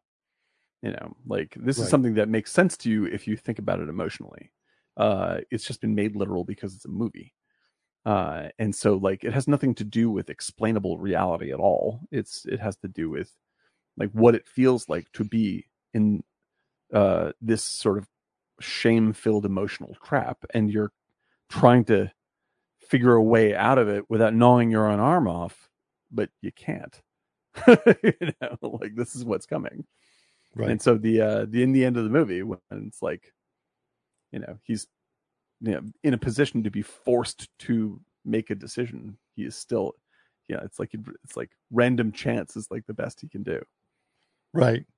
So what he actually does is he takes each one of his family members and sits them around in a circle around him. He ties them up and gags them and puts a hood over them, and then puts a cap over his face and a shotgun and spins around in a circle, basically doing a Russian roulette with his family. Yep. And then randomly firing the gun whenever he stops. And he tries it 3 or 4 times until one of them gets shot. Mm-hmm. And yeah, so there you go. Something very hard to watch. But what was interesting to me is like, oh, fuck. I just don't But here's the thing. It doesn't, because there's a quality about it, as Dan said, that it gets so unreal that it's like, it doesn't come across as like what you think it does. It does. It's harrowing. But at the same time, because you start to become part of this Greek mythology, this Greek play, you start to realize that the violence is a different perception of the violence, because it's like, yeah, he's got to do it. He's got to do it. There's a moral. He's got to do it to save his family. Right. Got to do it. Yeah. This is where we're at. Yeah. Is that like It's where we're at. These are the laws of the universe of the thing that I'm That's watching. right. You got to do what you got to do. Right. And I mean, like, and there are plenty of example of actual real life examples of, virtually impossible choices. And it's just like, Farrell, like, by going completely random, he will never escape the shame, because he can't take control. If he simply took control and made a decision, then he could own something and come to terms with it. But he can't. Like, he's just like, this is impossible for me, and I won't do it. And so it becomes worse. It's like watching someone bleed to death the whole movie. It's just horrible. So it's an extremely unpleasant movie. Like, it's like Haneke's movies are like that. Yeah, it's like funny games. That's It's like it feels just like funny. Benny's games. Video. Exactly. Yeah, unsettling. Right. Yeah, like this is the kind of like this is the kind of stuff where it's just like it's not built so you have lovable characters that you're really championing. It's built to mess with you. Like, it's built to fucking stick a spoon in your chest and go and turn it around. And it does it very, very well, and like, I think that, like, maybe I like The Lobster just because I'm a little more comfortable with the way The Lobster makes me feel, and I'm allowed to laugh at it, but you can't really laugh at Killing of a Sacred Deer. It just traps you in the movie, and then that's where you're at. It's beautiful stuff, though. Great filmmaking and refreshing to see. Because it's not my franchise. God. No kidding. Good God. I think people forgot about what movies are. Yeah. This is the kind of shit Yeah. you should watch. It's good for you to watch this stuff. It's But upsetting. that control over you, Mhm. and you think it's one film, and it's like that was the genius of like films in the 70s and 60s. They're coming out with stuff where you're absolutely blown away, Right. right? Like, Yeah, holy Hello moly. Dolly. Very few directors get you like that. Right. But I mean, the thing is, it did used to be very popular to like. It used to be a popular thing to do is to watch movies that upset you. That's part of what made American cinema in the '70s great, you know. And Right. and I think that like because like for instance, I mean, people. I think it's a fair thing to say that America has always been making. There's always great films every year. America is great at making movies. So like I think there's a little bit of mythology around the 70s in terms of just like, oh, they were only making great films. No, they made fucking great movies this past year. Oh no, You but know, there loads was a and loads of great freedom stuff. to their voice that was different than Yeah. other generations. It's true, and there was something about the way the audience was working with it, that we were looking for stuff that was challenging, and we were looking at a very popular sense, like fucking Apocalypse Now got made. Like, how did I cannot imagine that movie being made today in any sense, like in any way. How would you do it?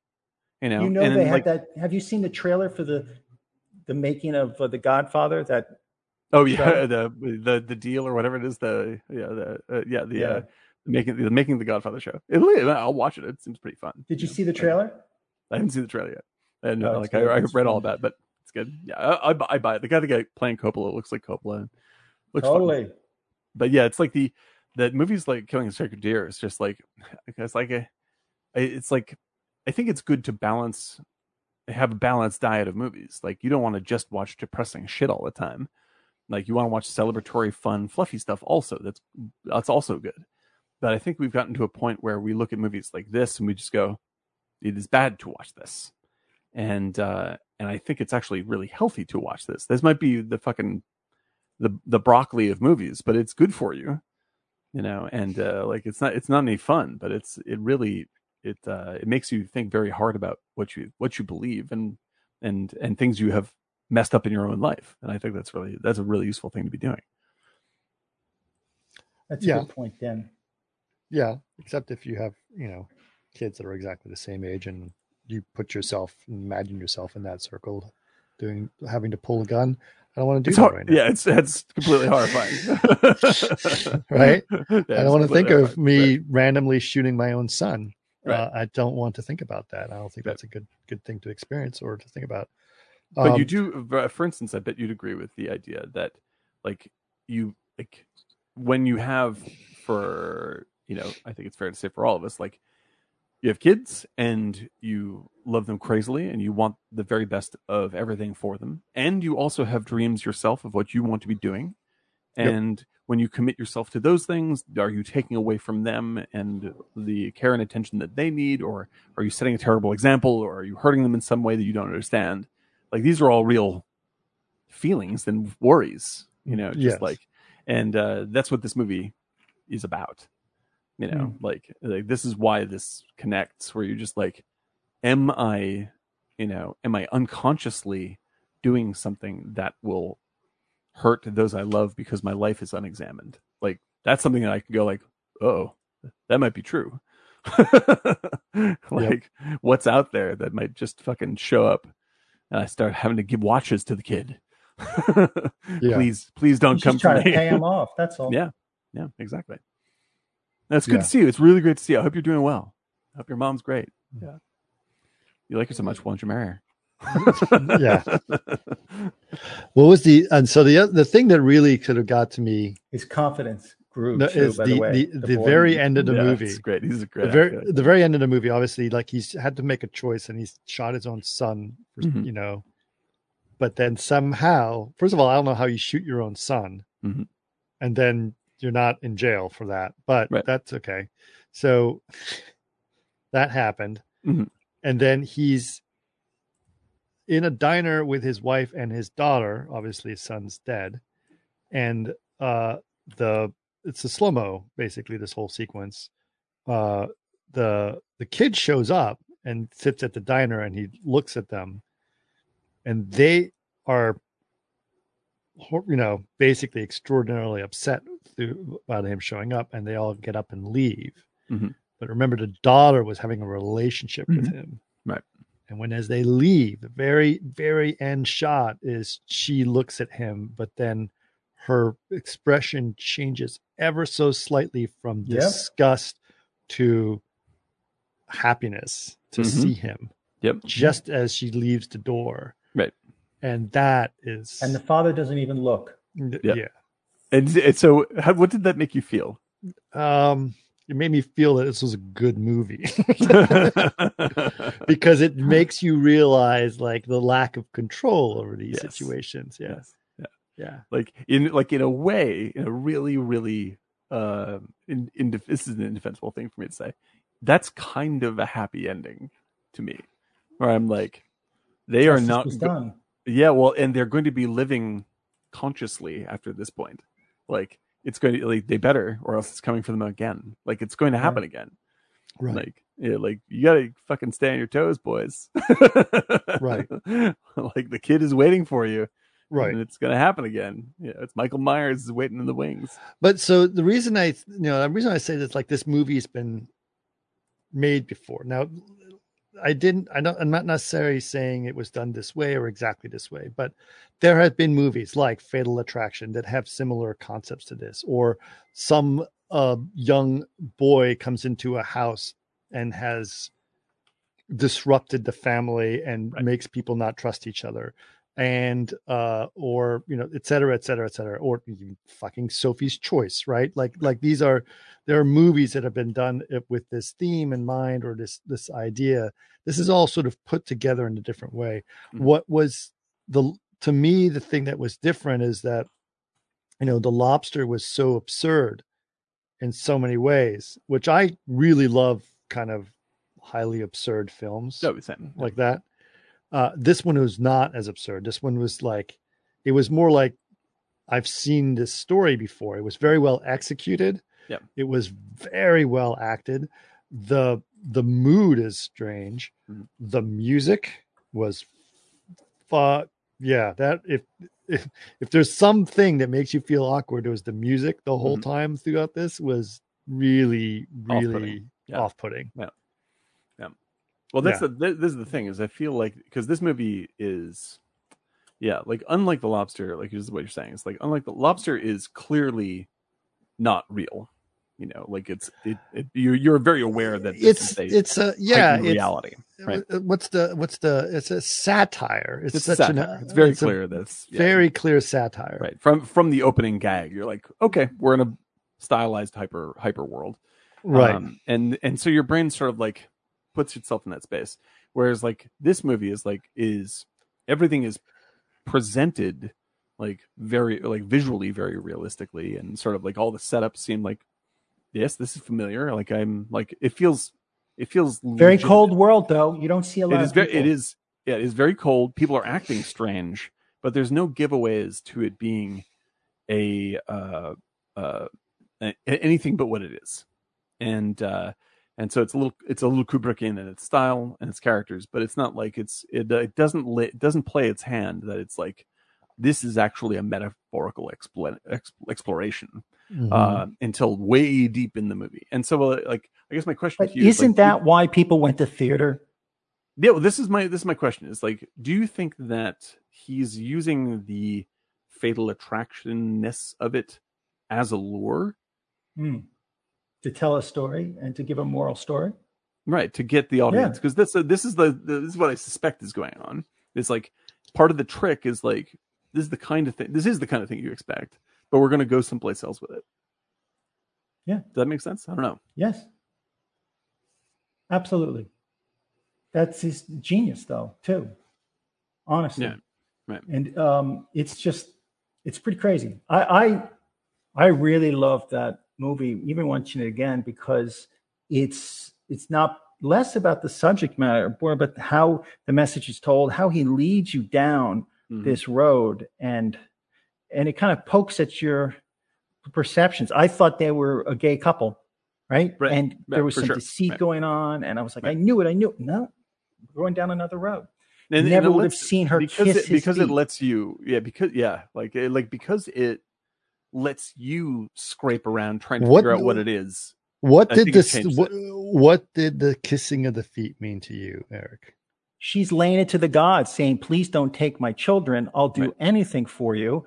I am presenting all these things. And I beg, hey, your godfather, I want you to do justice to my daughter. Yeah. I And actually think it was much more symbolic than that. it is Goes very to- symbolic. It was. She was on her specifically- knees, laying and kissing his feet. It No, was, I It's think almost no. biblical, right? I'm saying like directly symbolic of the Bible. It's Yep. Mary Magdalene Yes. kissing Jesus's feet. Yeah. It's exactly like that. So it's the moment where she basically realizes that she's the person that has been sinning the whole time, and Right. that he is going to be the savior of her sins and forgive her of all her sins. And by cleaning and kissing That's his great. feet Yeah. is Right. exactly what Mary Magdalene does in the Bible. So I think that was what that was about. Yeah, 100%. And it's an interesting it's interesting that because that is a like kissing someone's feet, and because there's a lot of cleaning of feet in the Bible as well. That's an absolution, right? yes. And so you're there's a sort of a mutual forgiveness of sin going on in imagery like this. It's just like she is blessing his judgment and is hoping that his judgment, by being open about her sin, hoping that his judgment will not be harsh against her. But it is her that is giving the blessing to him for the judgment itself. Yeah. I'm opening myself up to you, is what that says. And I lay my soul at your feet. And I'm hoping in doing so you are forgiving. And he's not. Because he kind of says it. He's not the one that's doing Not me. it. Yeah, exactly. It's not Yeah, me. he's the absolutely like, this is how it's going to go. I can't control it. Yeah. Doesn't I don't even know if it's fair, but this is what's happening. Yep. And the thing is, because symbolically, he's correct, because this horror is not happening from the outside in; it's happening from the inside out. Like Colin Farrell is fucked up inside, and that's where the core of the problem is. And that shit is going to make its way out like an alien. Like that is like you may not want to have an alien pop out of your chest, but it is what is coming, and there's no way around it. And you can fucking run around like a chicken with your head cut off, but it's still going to eventually do this. And so like Right. there's a broader metaphor going on that is true for everybody, which is like, you may want to pretend that you're not going to die, but you are. Like, it's coming, and at the end of your life you will be faced with how you lived it, and there's no escaping that, good or bad. There's no escaping it. And Right. And that is the real, like, it's what would you like, in desperation to avoid that, what will you do? And that's the thing that is true with the lobster as well. Yeah. It's putting your feet to the fire. What do you actually believe? Yeah.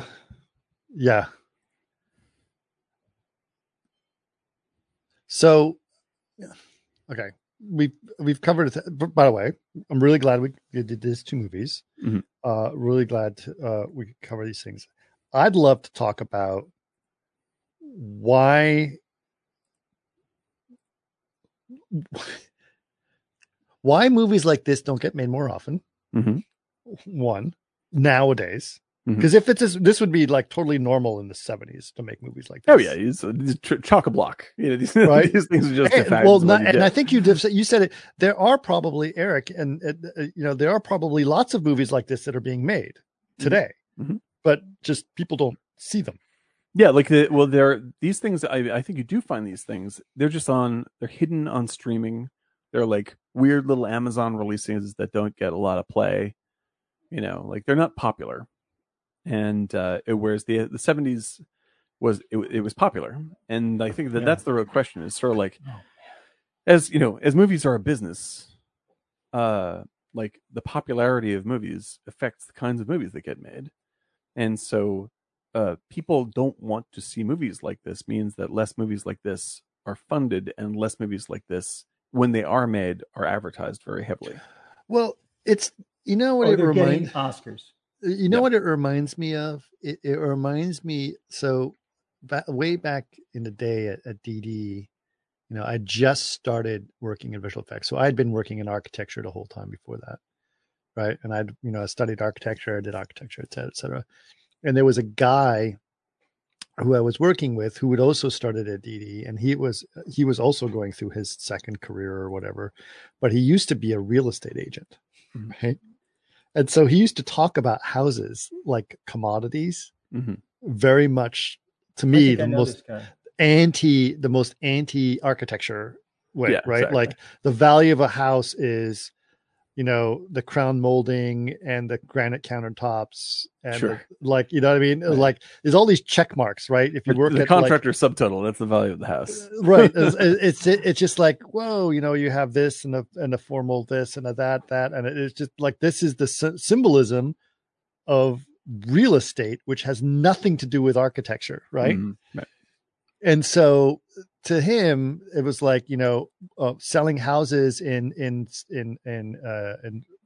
subdivisions, right? Like, or neighborhoods that are created with cul-de-sacs and every house looks the same, and buying into that idea. And that's how you get, that's right. That is the middle class America. There's that awesome line from Poltergeist when Craig T. Nelson is selling houses, right? And he says to the people that he's trying to sell, he's like, he gets confused about something, like the family's like, oh, didn't we see this place? And he's like, well, yeah, they're kind of like, he goes, we have a saying in the real estate business: the grass is greener on every side.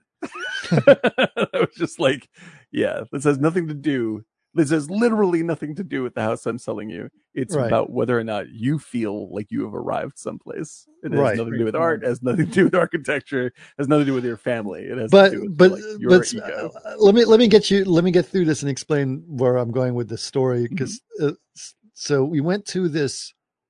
We went to Hennessy and Engels, a bookstore, right? Yeah. And architecture bookstore. Yep. And it's a great bookstore, and it's got a lot of art books and a lot of architecture books. And it's another guy who I work with who is also an ex-architect. Went to check out some books. And so this guy who was like the real estate guy was like looking through some books, and he's like, this is the craziest thing I've ever seen. Look, they have a fireplace in the middle of the living room. And I'm like, wait, you think that's crazy? What's going on? And so I was like, hold on a second. And I pulled out some books of, like, you know, some deconstructivists, or even some, you know, some of the things that, you know, like Hani Rashid had done, or you know, I mean, Frank Gehry was not that popular at that point yet. But there was even, you know, pulling stuff from Morphosis and Eric Owen Voss.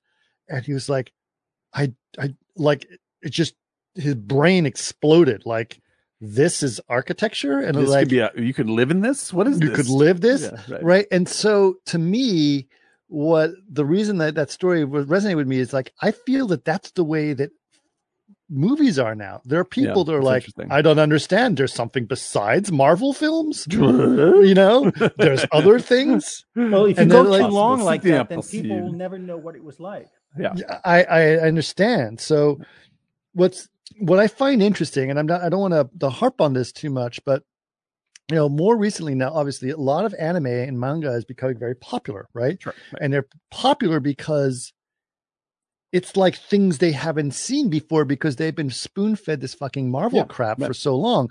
And they're like, this is amazing. It's like, but if you really look at that anime and manga stuff, that's the same kind of edgy shit that was done in the 70s films as well. Well, I mean, we said before, it's like every sector of the world, every country in the world goes through their American 70s phase. Like Australia hit it also. Like they have their Korea's doing it now. Korea is doing it now. You know, it's like it's this tipping point where it's just both where the audience and the creators are sort of artists together. You know, it's not like they're sharing this idea, this vision, and they're rewarding the artists for it, and the artists are rewarding the audience for it, for sharing this idea. And so you see stuff like, like in anime, and like there's obviously 700 million tons of bad anime, but Sure. there's the great stuff that makes it through the filters, and you see over here that's exciting is like it's really challenging, wild, inventive material, and it's not just visually, and not, but it's like it's what it's doing with the characters and these weird subtle stories and things you don't expect. Like this is Right. this is really true, and like it's like for kids that have been like you've been growing up with fucking Marvel films, like you see something like even like the one that we watched with your daughter, which was just like Promise Neverland. Yeah. Promise Neverland is so wild and crazily dramatic compared to anything that people under 20 have really been exposed to. Right. It's really shocking, and so it's exciting. It's great. It makes you think about stuff. Like it's the whole point. Right. It's exhilarating, and it makes you look around at American cinema, and you're like, oh God. Like, because I am happened? literally talking to some people as we've been really getting into the subject on this podcast and in other forms there, and there are people that are like, oh, my favorite movie of all time is Pirates of the Caribbean. I'm like, what? It's a fine movie. It's fun. I'm just like, but this is as bad as fucking Dan Thrawn and Titanic. I mean, it's true. I mean, I'm not just saying. Listen, and you're absolutely right. I think what it is, though, Chris, is that there is no. I worked at this one visual effects place, and I called it the Millennial Jubilee because it was just like nobody had any curiosity. I was a kid. You want to know about bands and artists. There's no artistic curiosity in a sense. They're just spoon-fed stuff. Well, so I think that's why, Chris, you were saying they don't know these movies, or nobody does. Whatever you mentioned. It's because the curiosity is waned. I mean, I think that it's true for millennials, but it's also true for literally everybody else. No, everyone. I'm just. Popular culture. Pardon me. I'm sorry. I take that empty. back. I'm just saying, in general, the viewing public, Yeah. there's a artistic curiosity that's gone. Yeah, like this is And true so they for don't baby wanna boomers. It merge is true for past or- everybody. Go past what's spoon-fed to them. Right. Like this is the struggle right now. It's like I talk to people in their 60s who are completely incurious about engaging anything fresh or new. Like, and they'll like, and it's the same. I mean, it's the same across the board. Like everybody's in this space where it's just like, just give me the fucking oatmeal with Captain America symbol on the side. Give me Chewbacca in the Exactly. Millennium Falcon. I don't want anything that's not that. Yeah. Well, it's like, it's like, how many fucking Boba Fett shows do you need? Like, this is weird. It's weird that there's 2 Boba Fett shows. I mean, just like, that's it. You spent $4 million, and this is what you have. Talking about killing of a sacred deer. Yeah. It's like killing of a sacred movie. Yeah, exactly. It's like just put this crap out, and it's like. Yeah, and it's the thing is, but there is stuff on streaming. It's not. Here's the problem, Eric, is that it's not actually crap. It's okay. Yes. Yeah, this is the devious shit. This is what it is. You're right. It's good enough. Yes, it lures you in because it's fine. It's fine. And it's watchable. Yes. Yeah, it's perfectly acceptable, and it's just like, oh my God, it's just like there's only so many mozzarella sticks from Fridays in the freezer that you can possibly eat. Right. I was going to say hamburgers, but that's okay. Yeah, this is just it. I love a good fucking mozzarella. I don't mind stick. A hamburger, Yeah, but you know what? I'm going to say another one. It's like I've had really good luck fishing, right, in the last several weeks, and today was a shitty day. Like today, I fucking broke my leaders. I lost a bunch of flies. I was like, there was a bunch of shit that was going down. It was a problem. It was a bad day. Mm-hmm. But I look back at this day and I was like, if today was great too, then great days are not going to be so special anymore. Yeah. So I'm going to have to, have bad days to make the great days special. Right. Yeah. Well, bad days just happen, just like great days do. Yes. But I think those are the bad. They put the good days in perspective. Right. Like you want to be in the right zone to process whatever happens, because that'll bring you closer to happiness no matter what the circumstances are, right?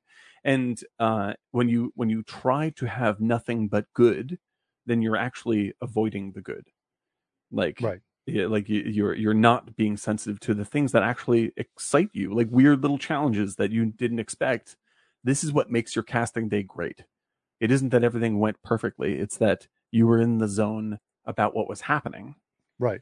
You know, and you can have a day that you don't. I don't fish, but I'm just like, I'm sure you can have a day where nothing gets caught, but everything was interesting and all the challenges were really fresh. You know, and that's a better day than just like, well, you know, I had to blah blah blah. It's a regular old, you know, nothing experience. Right. You know, like you that's, and this is the, like, it's like you, if you like, there's plenty of Marvel films that I really enjoy, I really love, you know, and I think they're very creative and super fun. But when I tried to watch, and I did watch all of Black Widow, I can't even believe I did it.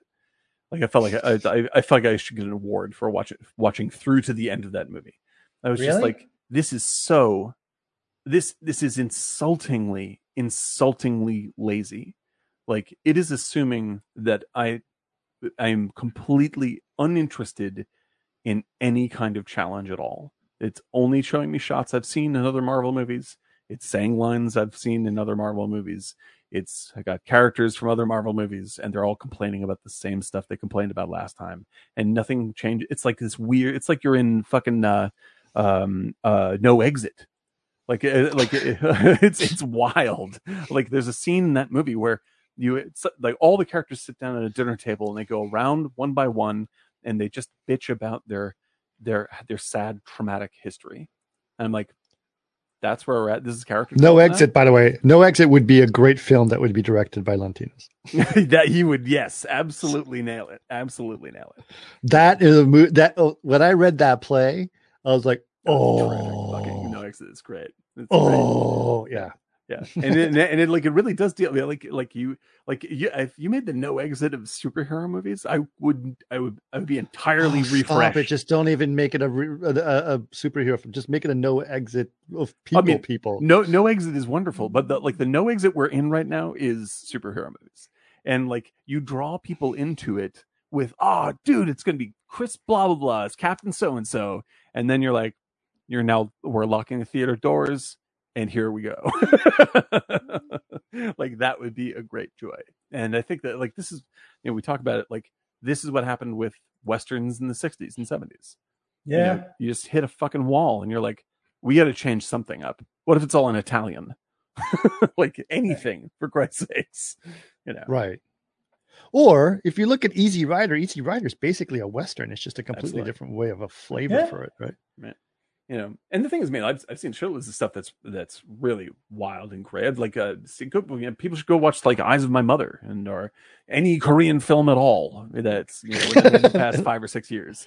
You know, there's loads of really great stuff. Incredible films. Oh yeah, they're on fire. They're on fire right now, and like, it won't last. It only last like under 6 or 7 years. But no, it's great. Don't say that. Yeah, it happens, you know. But it's just like, when it's happening, like, search it out. And I think that, like, that's the thing. I think of the blessing, you know, as much as you can have one from COVID, is like, I really believe people are burnt out on comfort food. I don't think they are, because I think we are burned out on comfort food. I don't think they are, right? Because the thing that I think is interesting is, you know, going back to my architecture thing, analysis, it was one of my professors, like, you know, a great piece of architecture is built through a combination, or through the relationship between the architect and the client, right? Mm-hmm. So the client itself is just as integral as the architect who designs the space, because it's about that space is about them. So what I think is going on in Korea, or what's happening in the United States in the 70s, is the audience was ready for it. Right. Mm-hmm. The audience was ready for a cultural revolution to happen. Right. Yeah. And so therefore the films were there and thrived on that. They would never have happened if the audience wasn't ready for them to be there. And I think what's going on right now is that the United States isn't ready culturally. Right. The United States wants to shut its eyes on the world. And it wants to, I mean, clearly the amount of xenophobia that's been circling this country it's radical. is radical. So they do not want to be influenced by anything else or be told how to feel. Right. They have a belief that they are doing everything right and that Marvel films are great.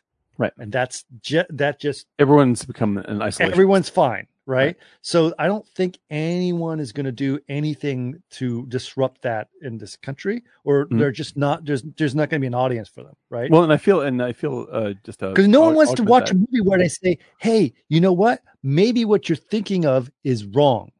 Right. Exactly. That does not go well with people right now. Right. Well, this is the thing, because I was going to say, like, just to augment it slightly, it's like, this is not just like when we were like, this is not just about like Trump supporters or racists or anything like this. Like, this is about literally everybody. It's like everybody. Absolutely, I'm not saying anything about the Trump supporters. I'm saying on both. Everyone is doing the same thing. Isolationist, and like everyone's just like, I want the world my way, and I don't want to admit that anything else exists at all. Yep. You know, and if it doesn't look the way I want it to, then I'm going to be fucking bullshit. And you know, if you're talking to someone, and I'm going to call you Kentucky, out. You know what they're going to say. I'm going to call you out for what I believe. You know, like, this is the way I want it my way, and if not, fuck you. And it's like in what's the we covered it for the show. The guy falls asleep for 100 years, wakes up in the future, and everything is Idiocracy. Idiocracy, you know, and Idiocracy has the bit with the ad for Carl's Jr. And the ad for Carl's Jr. is "fuck you, I'm eating." Like, I feel like that's where we're at right now. It's just sort of like, you have something different than what I already believe. Fuck yourself, and you're not even an American. Get out. Get out of this country. Get out. And I'm not interested in thinking about anything you have to say whatsoever, no matter what. And you can't say anything that's going to offend me. Yeah, and I have a long list of things. And I have a very long list. And this point of view is true for the Trump supporter in Kentucky, who is not going to be interested in, and the uber left wing student who's accusing his teacher of microaggressions. Yes, like, really? There's this happens a lot. Yeah, like these two, both of those things to me are the same problem. Same idiots. Yeah, you know, I have my own. You know, like I said, I'm very socialist, progressive, left wing. You ask me how I vote, I can tell you all day how I vote, and it's all way, way, way, way to the left. But like I try, no matter who I'm talking to, I try to talk to them as if they're a human being with opinions and ideas that, if I'm talking to them, like, I may as well listen to what they're saying, just so I can hear their point of view instead of shutting them out. Because why talk to them? If I'm not going to listen, then don't even fucking talk to them. It doesn't make any difference. Yeah. So here's the point I'm trying to make. I was like, okay, so a lot of the anime and manga stuff is obviously becoming very popular now. The thing that's interesting also as well about it is that these are most of the people that are very interested in it, or the places where it's becoming very popular, is very young kids. Very young, definitely the new generation, right? Yeah, so it's a teenage, 18 and under, but also like, you know, I would say between the ages of like 10 to 25 is where a lot of people that's about right. Really, I mean, like, anime has been popular with at least some subgroup of people for 25 years now, but not to a much larger, like, but now it's an entire if you go into a high school today, right, it's all about anime. That's all people are talking about, and it's the only way that kids draw, literally at all. Like, that is the style at which that's what everyone's drawing animates, and it's very popular and it's great. Okay. But I have a feeling that this generation is looking at this like that is their easy rider, right? Oh yeah. So I think that they're getting excited about this because that's something that's new. And eventually, I don't know what's going to happen, but my kids aren't necessarily into the Marvel stuff that much. They don't really care about things. Brady will watch a Spider-Man thing. My youngest son he could give a shit. He doesn't really care about movies. He's just like, whatever. Wow. Video games. Yeah. Video games is where it is at. That's where storytelling happens. Because it's not even video games like pew, pew, pew, pew, pew. Like that's the stuff that I play. You know, like the video games that all my kids play are like That's the next Hollywood. deeply written character stuff, like profoundly deep, just like novelistic character material. Yeah, like Last of Us and things like that. And because like they like that's actually a big pop AAA game compared to like, like for instance, one of the big things they talk about is this game called Omori, right? And Omori is made with Game Maker, right? Which is I think it's Game Maker. Anyway, so it is literally, it looks like something from, I don't know, like 1993. Like it's top down, little cartoony people, you move around and it's all on a grid, right? And the point of these games is to tell a story about repressing guilt and dealing with suicide and extraordinarily real heavy stuff. And it's all told through character interactions that they can control and make choices and all this stuff. And I'm just like, this is fucking deeper shit than most of the kids I knew in high school were reading, and it's all over the place. I'm just like, this is where it's at, man. And like, I totally get it. Like why even bother watching a fucking Marvel movie when you have this completely cathartic examination of self? Like it's a video game, sure, but first of all, it doesn't look like you're not whacking zombies. Like there's no fighting at all. It's just going and talking and listening to what other characters have to say and making choices based upon that and telling a story. And like, that's the new stuff. That's where it's going. And it's not that, like, because when people over 30 think about video games, they imagine, fucking Doom, and Doom is actually what we have in the theaters right now. Only it's superhero movies. And you say that, but I am not a video game player, as you know, but I appreciate the art and the storytelling of it. For sure. I just, that's with my analyst. But the point is, I've noticed since I was on Stealth years and years and years ago that the black and gray levels of films just kind of were veering towards, texture-wise, the color of the textures in the CG were becoming the black levels and the gray levels of video games.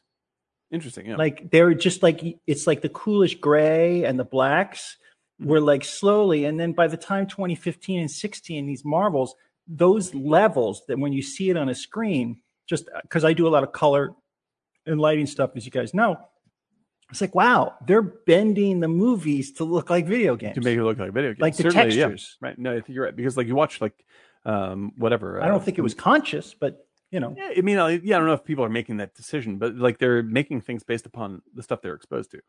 And like most of the people that were doing the effects on whatever fucking Infinity War, like they're looking at it as like, I can't wait till this is like Marvel versus Capcom, and game that out. And I think it's like all of the great video games that are happening right now aren't the big AAA titles.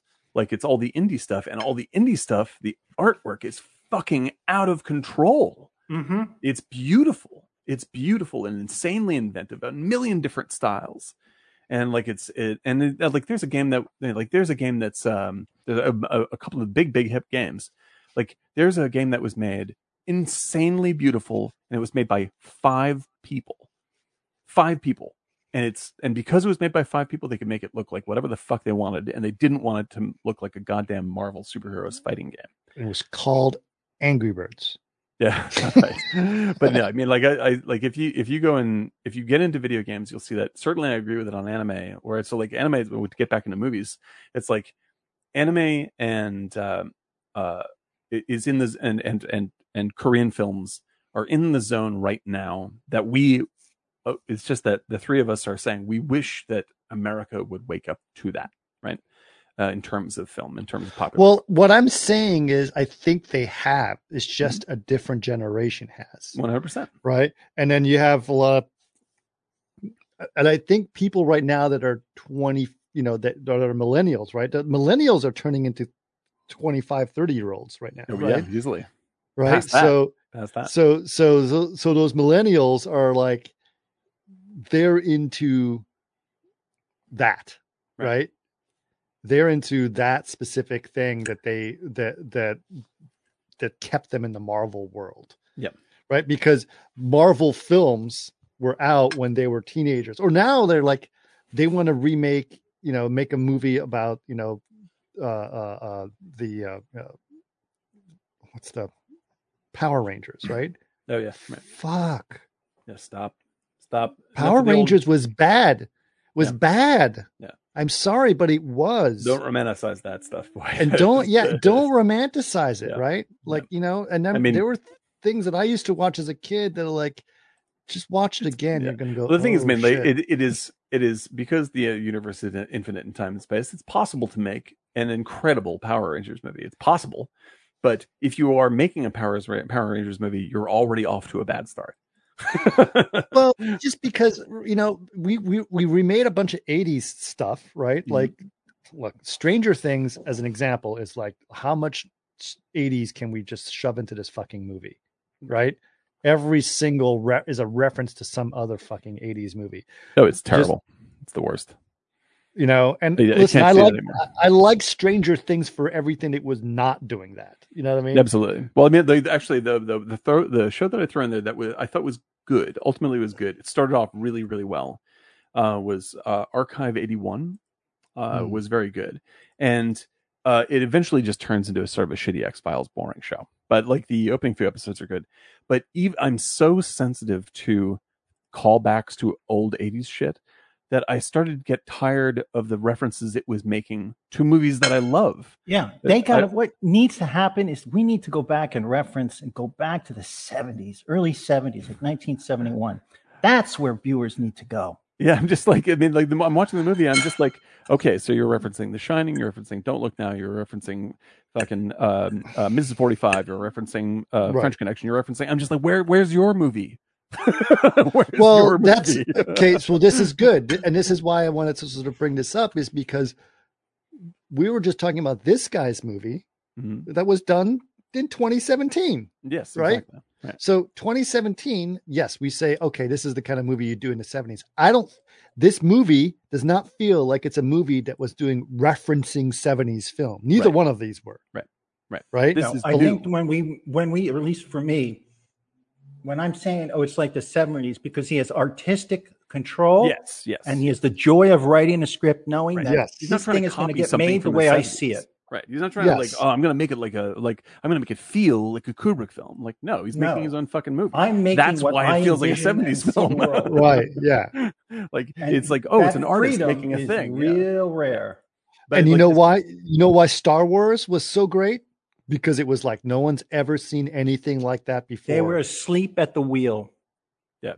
It was only like something they haven't seen before. After it was released and became a huge hit. Right. While the executives were making it, they were asleep at the wheel. Right. Much like they were asleep at the wheel for Saturday Night Fever when I was telling you guys about. Yeah. It's a fucking hot they movie, just let it slip. Oh, it slipped through the cracks. Well, then the thing is, like, then we said it a million times in the show, but like I don't like old movies because they are old. I like them because they are good. And there's plenty of old movies that I think are stupid. And if they came out today, I would think they're stupid. I watch every movie I see is a not new the domino principle, but others. Hold on. Yeah.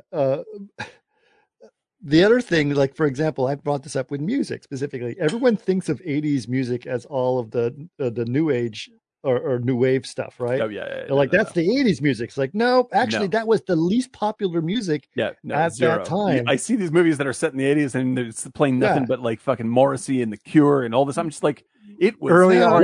No. If you really want to make 80s, play a lot of Def Leppard and Whitesnake. What are you doing? Like it was horrible. It was horrible. Yeah. No, and I say that like I didn't love RSD good band. Yeah. The Scorps were amazing. I understand, but that was now I'm into Crispy Ambulance, sure, yeah, but I don't expect it to actually be heard in the context of the 70s and the 80s. Like, come on, it's not real, right? But like, McMonkey Man says, his kids are out on Star Wars and Marvel, and I'm going to just say that is because they have good taste. He has raised kids with excellent taste, and that's why it's happening. But it's just like the real thing that's happening is and what Disney doesn't understand, as they own all the shit that we're talking about, is like you can only fucking milk people's nostalgia till to a certain extent. It's amazing that they're still getting sand out of it and people are watching it. They're just like, oh yeah, give me more Boba Fett. And you're just like, Boba Fett was a incidental character in the second movie of a 40-year-old franchise, and now you're excited that there's a second shitty Boba Fett show. Like, I don't understand what you're excited about. Like, yes, Mandalorian's pretty fun. That's not a bad show. But like, everyone was complaining, like they're complaining about the new one. Just like, I don't know, it's not living up to the Mandalorian. I'm like, the Mandalorian doesn't live up to Star Wars. We're just happy that it's not terrible. Living up to the Mandalorian.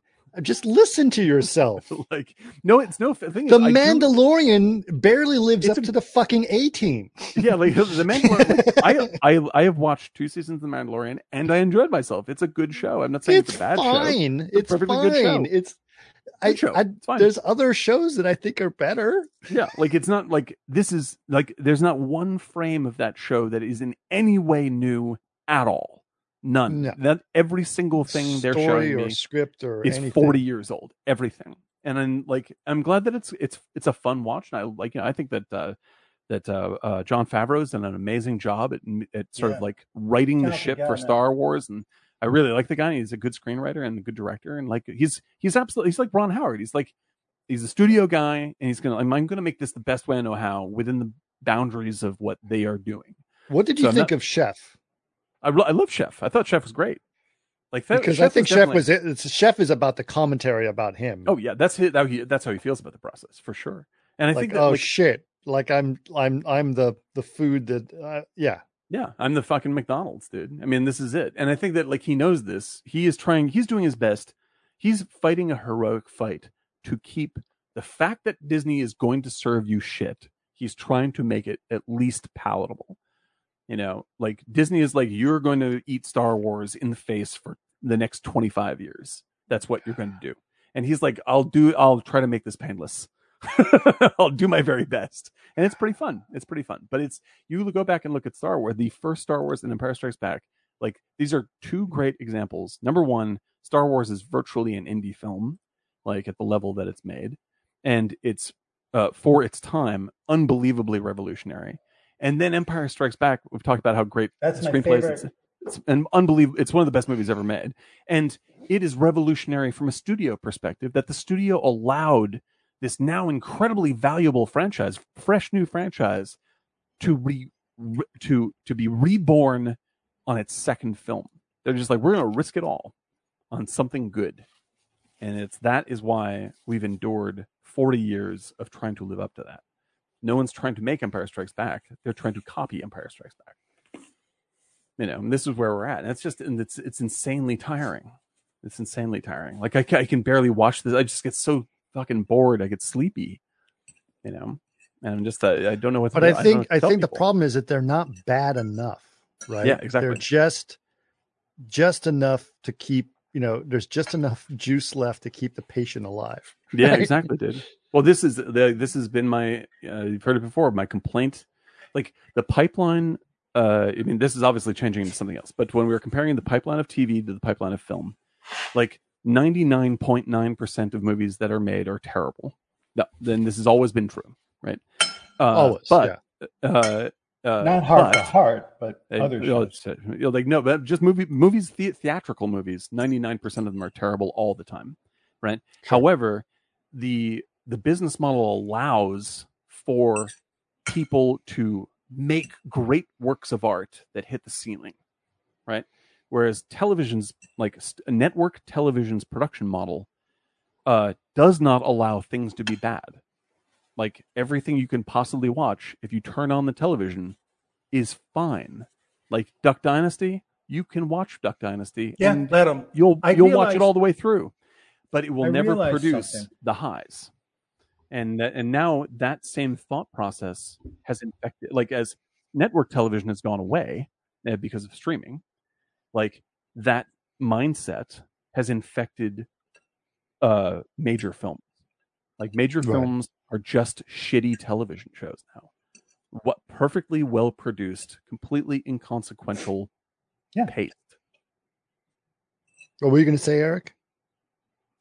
I'm sorry, I'm eating bruschetta, but what I was going to say is what I don't like about contemporary films, or at least like the Marvel, is that I'm constantly told,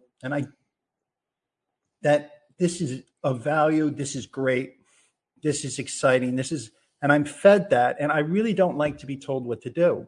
And that's why I really I was very frustrated with The Lobster, because I'd be like, there's no fucking way I'd like for them to tell me to do this. And I was literally thinking, like, if they said, put your hand in a toaster, I would stab the guy in the heart. I was like, there's no way I'm putting my hand in a toaster. You are not making me do this. Yes. I mean, and like the movie is putting your hands in the horrible toaster. fat guy sing. Right, and it's like the only person who covered that song really well is Nick Cave in 1987 with, I think it was Kicking Against the Pricks. He sings Something's Got a Hold of My Heart. It's genius. And he's great. But to listen to like somebody telling you what you should do like that, it's infuriating. So a lot of this marketing over the past 10 years of the Marvel stuff, it's like, this is important. People love it. And that's one of the reasons I went so far away from it. Yep. Because I don't like to be told that it's great. But maybe if we flip back, guys, if we flip back and say, maybe the people that create it, like the Disneys, because their brand is such a pristine brand and an important brand, that they're starting to tell people what to like rather than people saying what we like. Right. They've been doing that for years. I know, but it's really evident. It's not like, because they have the tools to do it now. Right. They own the entire market. The cultural narrative. They're controlling the entire market. Right. Now, I had a thought when I finished The Lobster. You're going to say I'm crazy, and honestly, I think it came in my head, and you're going to say I'm crazy, and I was like, maybe I don't mention this. Well, it's not a stupid idea, but I was thinking, God, the way that things and people control people. I said, I was thinking late night television in the 60s and 70s, right? Mm-hmm. I was like, I really think there was something behind that. I'm not saying it's on purpose, but it destroyed the American workforce. Interesting. Because you're supposed to have 8 hours of sleep, and it destroyed that process, the sleeping process, because people stay up to 11:30, and then they stay for another hour and watch late night, and then the narrative of the late night was so different, right? Yeah. Right. So are you talking about like Letterman and stuff? Yeah, Letterman. Johnny Carson, and all of a sudden people are staying up and going to bed at 12:30, and they're waking up at 6:37. And as the modern society, they have no sleep. It killed the sleep. Right. That's interesting. Yeah, that's which true. changed everything, like politics, people, wars, because you're supposed to have 8 hours of sleep. That's what they did in the 19th century. I listened to a discussion where they were talking about what's going on, and you're going to think it's crazy, but this scientist was talking about it. It was very interesting that he said that the average time people chew per day was 2 hours because the food was not processed. So they're chewing nuts, right? Chew it. And meat and chewing, digest, chewing. So their bone structure and their muscular structure in their cheeks was much greater, and their mouths were much wider, right? Right. And so now with the soft foods, our muscles are softer. They're not as strong. Smaller holes, smaller oxygen. I don't know about smaller oxygen, but I do know that I used to go to a cafeteria called Luby's in Texas, and that was a place that definitely served food that was not hard to chew. Let's just put it that way. Why? What was it? A lot of blue hairs, liver and onions, that kind of food. I like that stuff. That's fine. I do actually like liver and onions. I actually think that's a great theory, because we did eat a lot more nuts and raw food in 1820. Than we do now. Everything we consume, both with our mouth and with our eyes, is very processed right now. It's processed. It's heavily processed. Maybe that's what I'm getting to. But the late night theory. Yes, and there was a famous mass shooting at Luby's. Anyway, go ahead. That late night theory isn't so bad, because it really made people stayed up, and all of a sudden they're tired. I'm sure it changes things. Sure, without a doubt. Without a doubt. I do think it's an interesting idea that you have, that people were not getting enough sleep. Because I was listening to a podcast about health because I go to bed now at 10:30 most of the time and I stop drinking. And they're like, oh, you need these 7-8 hours because that's the way the body was built. And, 200 years ago, 500, they had this sleep cycle that was long. I was like, well, thinking like, God, last night, it's like, just the point is late night and entertainment killed that. Because once you go past 12:30, you're wet, and with a modern work day, you have to get up at 6. So you're now 6 hours of sleep. Yeah, and I think there's one of the dangers that we're facing is that that sort of webs all this together is that the way that we process reality is now like breakfast to sleep is media, and media via stories. Like everything is a story as opposed to news or facts or anything like this. Like, and so people want things to be related to them emotionally with payoffs and all this stuff. And you start to have a very different view of your life in the world when you believe that your life is supposed to be operating like a story, when that is not how life works literally at all. Like stories themselves are metaphors to help you examine your life. They are not reality. And but now we've come to the point where we want our media to be identical to our reality, and we want our reality. We think of our reality like media itself. We want our news to be like our entertainment. Yes. Yeah. And it's a complete disaster. Like it's an actual disaster in which people die. Like it's a bad way to think. It's a terrible way to think. And it creates expectations. I mean, just like when it's just like Instagram and stuff like this. It creates expectations of you and your life that you are not automatically not fulfilling, which makes you feel shame and a need to address the shame. And that's how they open the window to sell you things. They sell you things with more story and all this kind of stuff. And like, I think that this, in terms of the movies we watch, like that's why we are addicted to now watching movies that feature only heroes doing good things, all the time. Because if we see someone who is like fucking Colin Farrell in either of these movies, it's terrifying to find that you relate to him in any way. Like that's very it's offensive. You're just like, no, please God, don't let this movie shine a light on how I actually am. Right. And so we think of these things as frightening instead of healthy. And so like that one, to bring into the realm of like movies of the 70s or whatever it is, or Korean movies right now, like one of the great things about Parasite is that it doesn't give you the narrative or rich people are bad and poor people are good. Like it absolutely refuses to say that. Like it says everybody is acting according to their circumstance and everything is causing the thing that they don't want to have happen. Like it's pushing itself around, and it's a terrible mechanism, and that's why it's an exciting movie as opposed to a validating movie. Yeah. Right. You get to the end of that movie, you're like, that is not making me feel good. Like this is making me feel like things are fucked and I'm a part of it. So the lack of validation in movies or in narratives or in stories is it's upsetting. Yeah. Yeah. And I think that we are addicted to right now, for many reasons, we're addicted to validation. And that's what we keep on getting sold.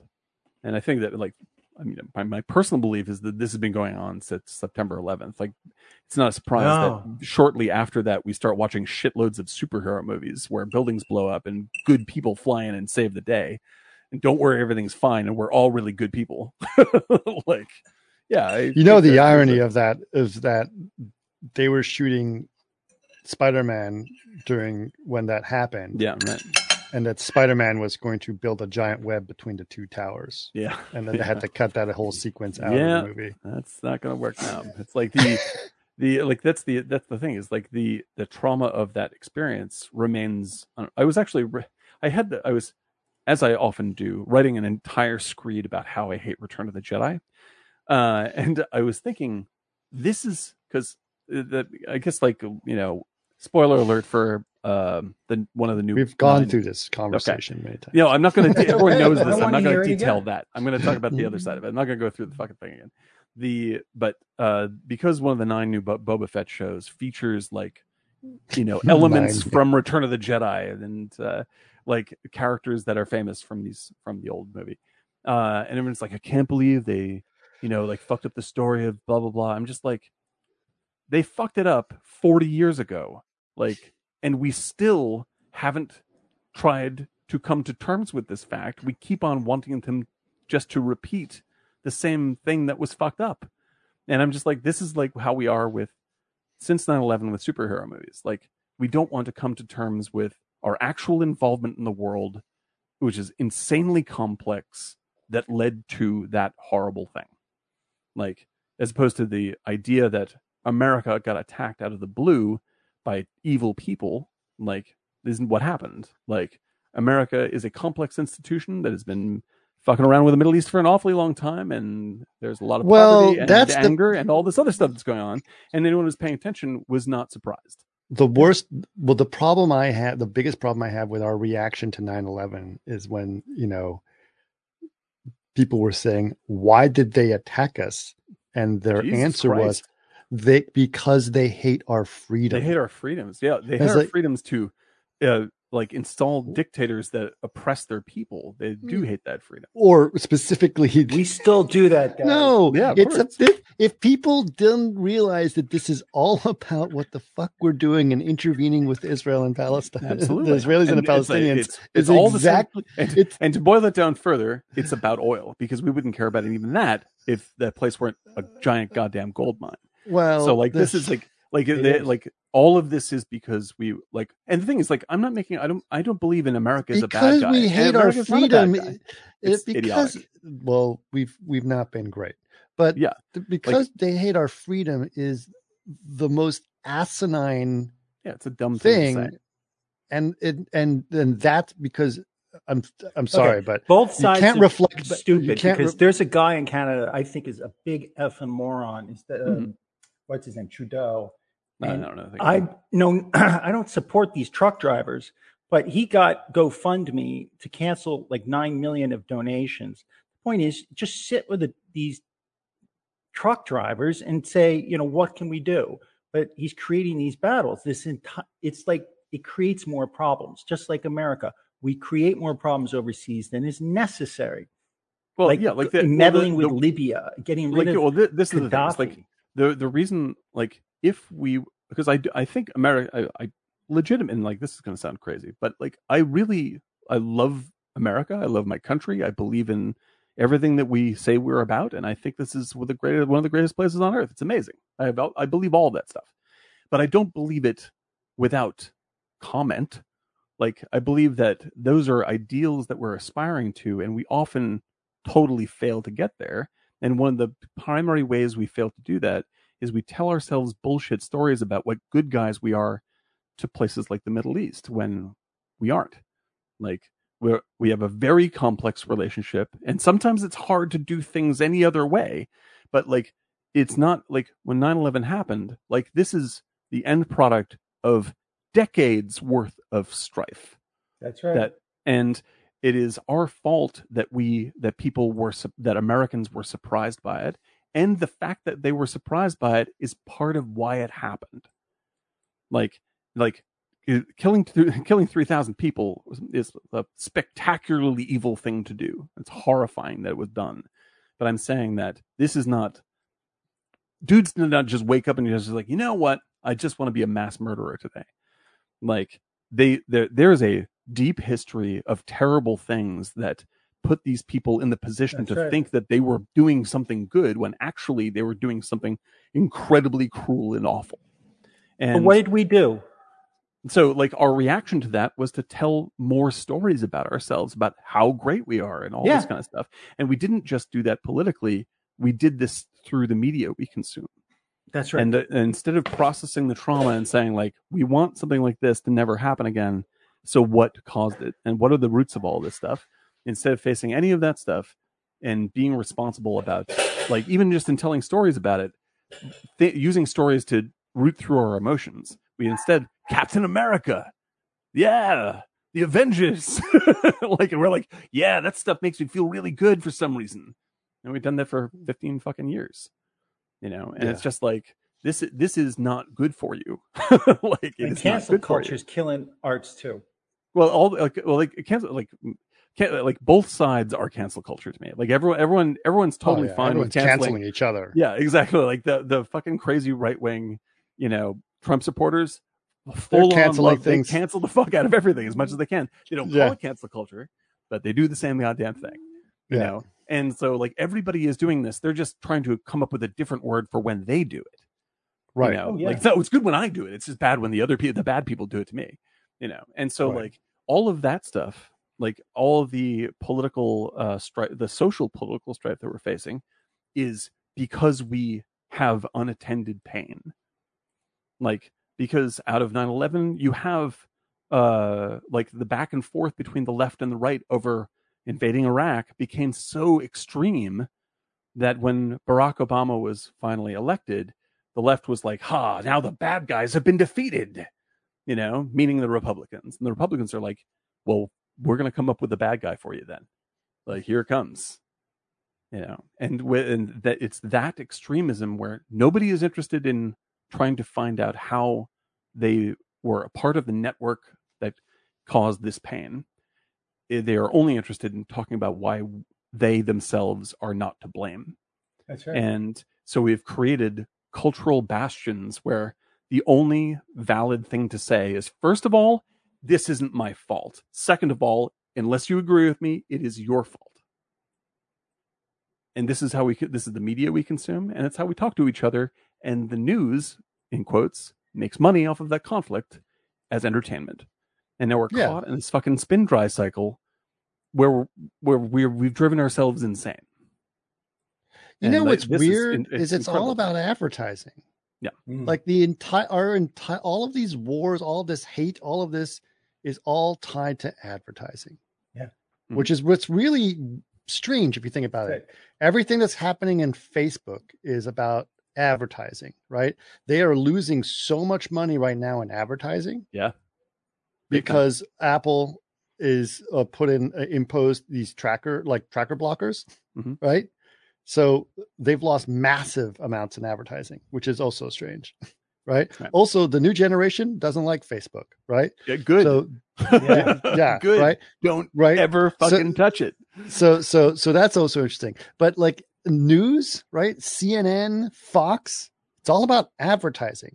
They get their troops riled up on the news and then show them a bunch of ads.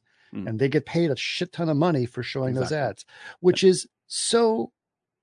If the concept of advertising, if that kind of just went away, I wonder what would happen.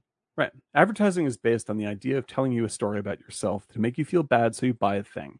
And the more conflict there is in your life, whether within yourself, with other people, the more chance there is of you buying a thing. So they want to cause as much strife in your mind as possible. And if it's taken over by other people who are the bad guys, all the better, because that just runs itself. Right. That's what they do. Because what's interesting is, like, if you look at like Tucker Carlson or whatever, and he says something ridiculous, which he does all the time, a lot of people professionally does. Yeah. Well, he's a professional troll. So what the people try to do is they try to get his advertisers to cancel him. Right. Right. But the advertisers are making money off of him. Doesn't matter. It doesn't fucking matter. And if it gets so bad, they will stop funding him and replace him with another Tucker Carlson, because that makes a lot of money. Yeah, like, that's about it. That's what's going to happen. And they'll make a big, oh yes, we have finally gotten rid of that bad actor Tucker Carlson, and now here's Coker Tarlson. Like that's what they do. Like, because that's the fucking scam they're running. But the thing is, with all this stuff, media and movies that we consume, like we now it's gotten so bad that what we want to consume is stuff that makes us feel safe. Like, we're just like, oh shit, like my entire life is nothing but trauma. If I look on Facebook, it's trauma. If I go look on Instagram, it makes me feel bad. I just want to fucking have peace. Please give me paste. Like, I don't want to look inwards towards my heart. I just want to not be crying. Yeah. Right. And that is where I feel the new generations are now, and it's an incredibly horrible, stressful place to be, And so when I hear that things like anime are hitting it big, I'm excited because it gives you a way to talk about your pain that has no context in the rest of this bullshit media landscape that's scraping you for cash. Like, art is good for you. Find it and experience it. And that's what they're doing. That's why, fuck you, Star Wars. You're done. Like, the new kids do not want it, and I'm very glad they don't want it because it's trash. And it's like being excited about a new Boba Fett show is like being excited about getting leeches put in your body. Like, it's idiotic. Yeah. Don't hold back. Ugh, it makes me crazy. It's like Coke and New Coke. Yeah, it's just it's garbage in, garbage out. All right, we're gonna wrap this up because I know we've been down this battle, and we're kind of, unfortunately, we're our own echo chamber, which is also a problem. It's fun though. Right. What do you guys? Do you think we should try to get another podcast in the bag next week as opposed to a watch party? Yeah, probably just do that if that's cool. We have a bunch of ideas that we've tossed around at our last internal meeting. But if you guys have any ideas, hey, McMikey Man or Jason or any of you guys, if you have any ideas of things you'd like us to talk about, let us know. And tell us if you guys thought this show was good, let us know as well. You guys are always very kind or bad. Like, yell at me, or most of you guys are upset at me for interrupting Eric or telling Eric to not go so fast. Well, look, it's just because you're not a good person, but that's not. But that's not, it's not. Like, and I'm not trying to. Right? Yeah, it's all good. It's all good. Good. We should continue on like that. But in any case, you can communicate to us on Twitter at Martini Giant. You can hit us up on Instagram at Martini_Giant. You can write to us at podcast.martinigiant.com. And we do two things on the show. We do regular shows where we talk about movies. Please write in and let us know the movies you want us to cover, because we're happy to do that. And second of all, we also do watch parties on the weekends when we're not doing shows, low normal shows, and where everyone can join and link their Prime account to their Twitch and come and watch a movie with us. So we're looking for suggestions from the free on Prime list, what you would like us to do for watch parties. They're at the same time on random given Saturdays, 3 p.m. West Coast. Yeah. We're talking about movies, not about content. Content. Have I worn my shirt? As long as it fits with our advertising kind of forecast, I'm all good for this. Yeah, no, that's what we really got to be careful about. Content. If you call it content. Exactly. Same thing. Bingo. Just as long as people are content. I just produce content. Please bring more content to make sure that people are content. I'm a content maker. I'm a content maker. Yeah, fuck that. Start making discontent. More discontent, please. Since we're on Twitch and people are here, what do you guys think about us starting a little MG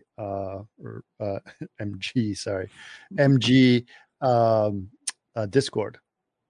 Yeah, I may do it. Yeah. And then we can just, and then we can have little live chats with people and stuff like that. Yeah, and I can cut and paste my Return of the Jedi stuff just over and over again. It's gonna be, everyone's gonna love it. It's gonna be good. Yeah. I never cut and paste it. I always rewrite it from scratch. Monkey Man, you like the Discord idea? If that's let us know, because we can try it out, see if people want to join and be part of that. Because I'm thinking more like moving away from, like, I don't even know if we really need the Facebook anymore. You know what I mean? I don't really use the Facebook. I don't use it. Like, I post alerts on Facebook. That's basically what I do. My Twitter, Instagram, Discord would be good. Yeah. I'm thinking about if I kind of have to be on Facebook a little bit for work purposes and stuff like that. But part of me is like, there's actually one thing that if I completely quit Facebook and like got out of it completely, what would I quote unquote miss the most? There's a couple of Facebook groups that are useful to me. what specifically? There's some fishing ones in there.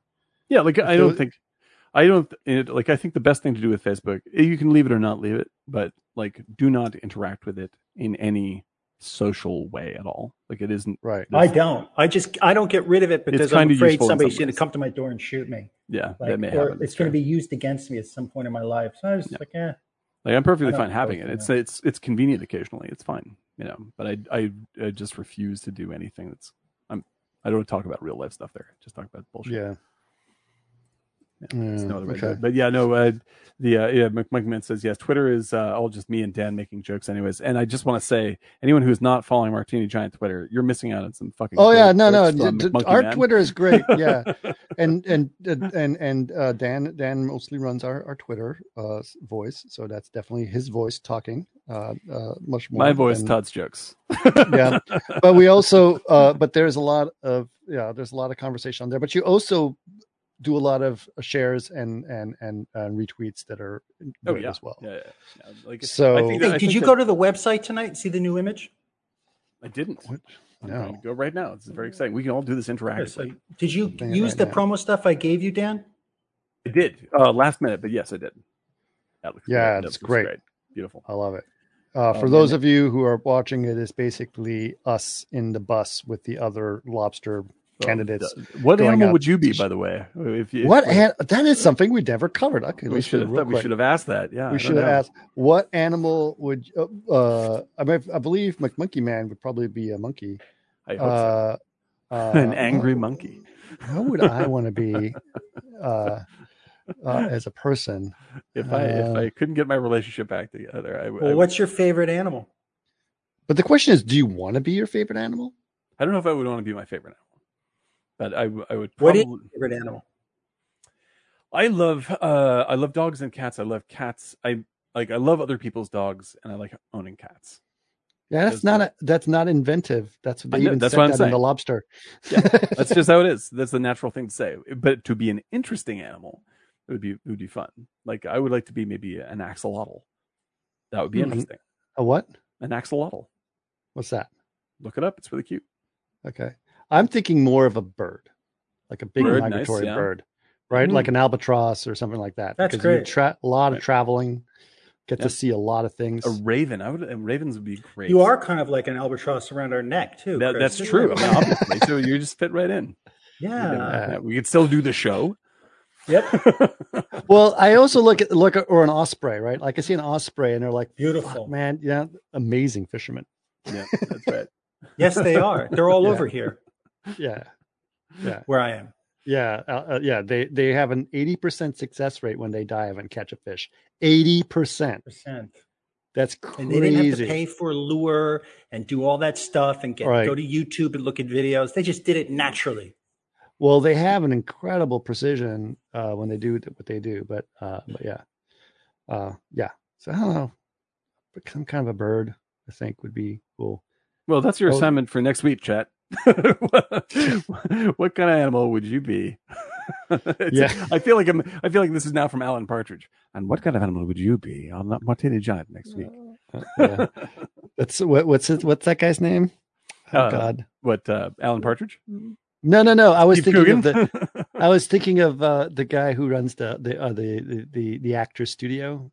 Oh God, James Lipton. Yeah. James Lipton. What animal would you be? And now, if you were the lobster, when you got to the gates of heaven and everyone was looking at you with eyes as loving as mine, what would you want God to say about how amazing you are? Speaking of that, I saw a great, I think it was a Gary Larson one. What is Why Cats Have 9 Lives? And it's at the gates of the pearly gates, and he's like in or out, and the cat is standing there. Here we go. Yeah, it's pretty good. All right, you guys ready to do this? Let's do it. Let's do this. All right, hold on, get myself situated here. Oh, by the way, some people were asking what's on my shirt, and it's a shirt that Brady got me, and it says, "Sorry, I missed your call," and then it's a picture of a guy fishing. It says, "Oh, that's great." I was on my other line. I love it. That's cute. That's great. Yeah. So you got me a fishing shirt. Okay. All right. You guys ready to do this? Yep. drink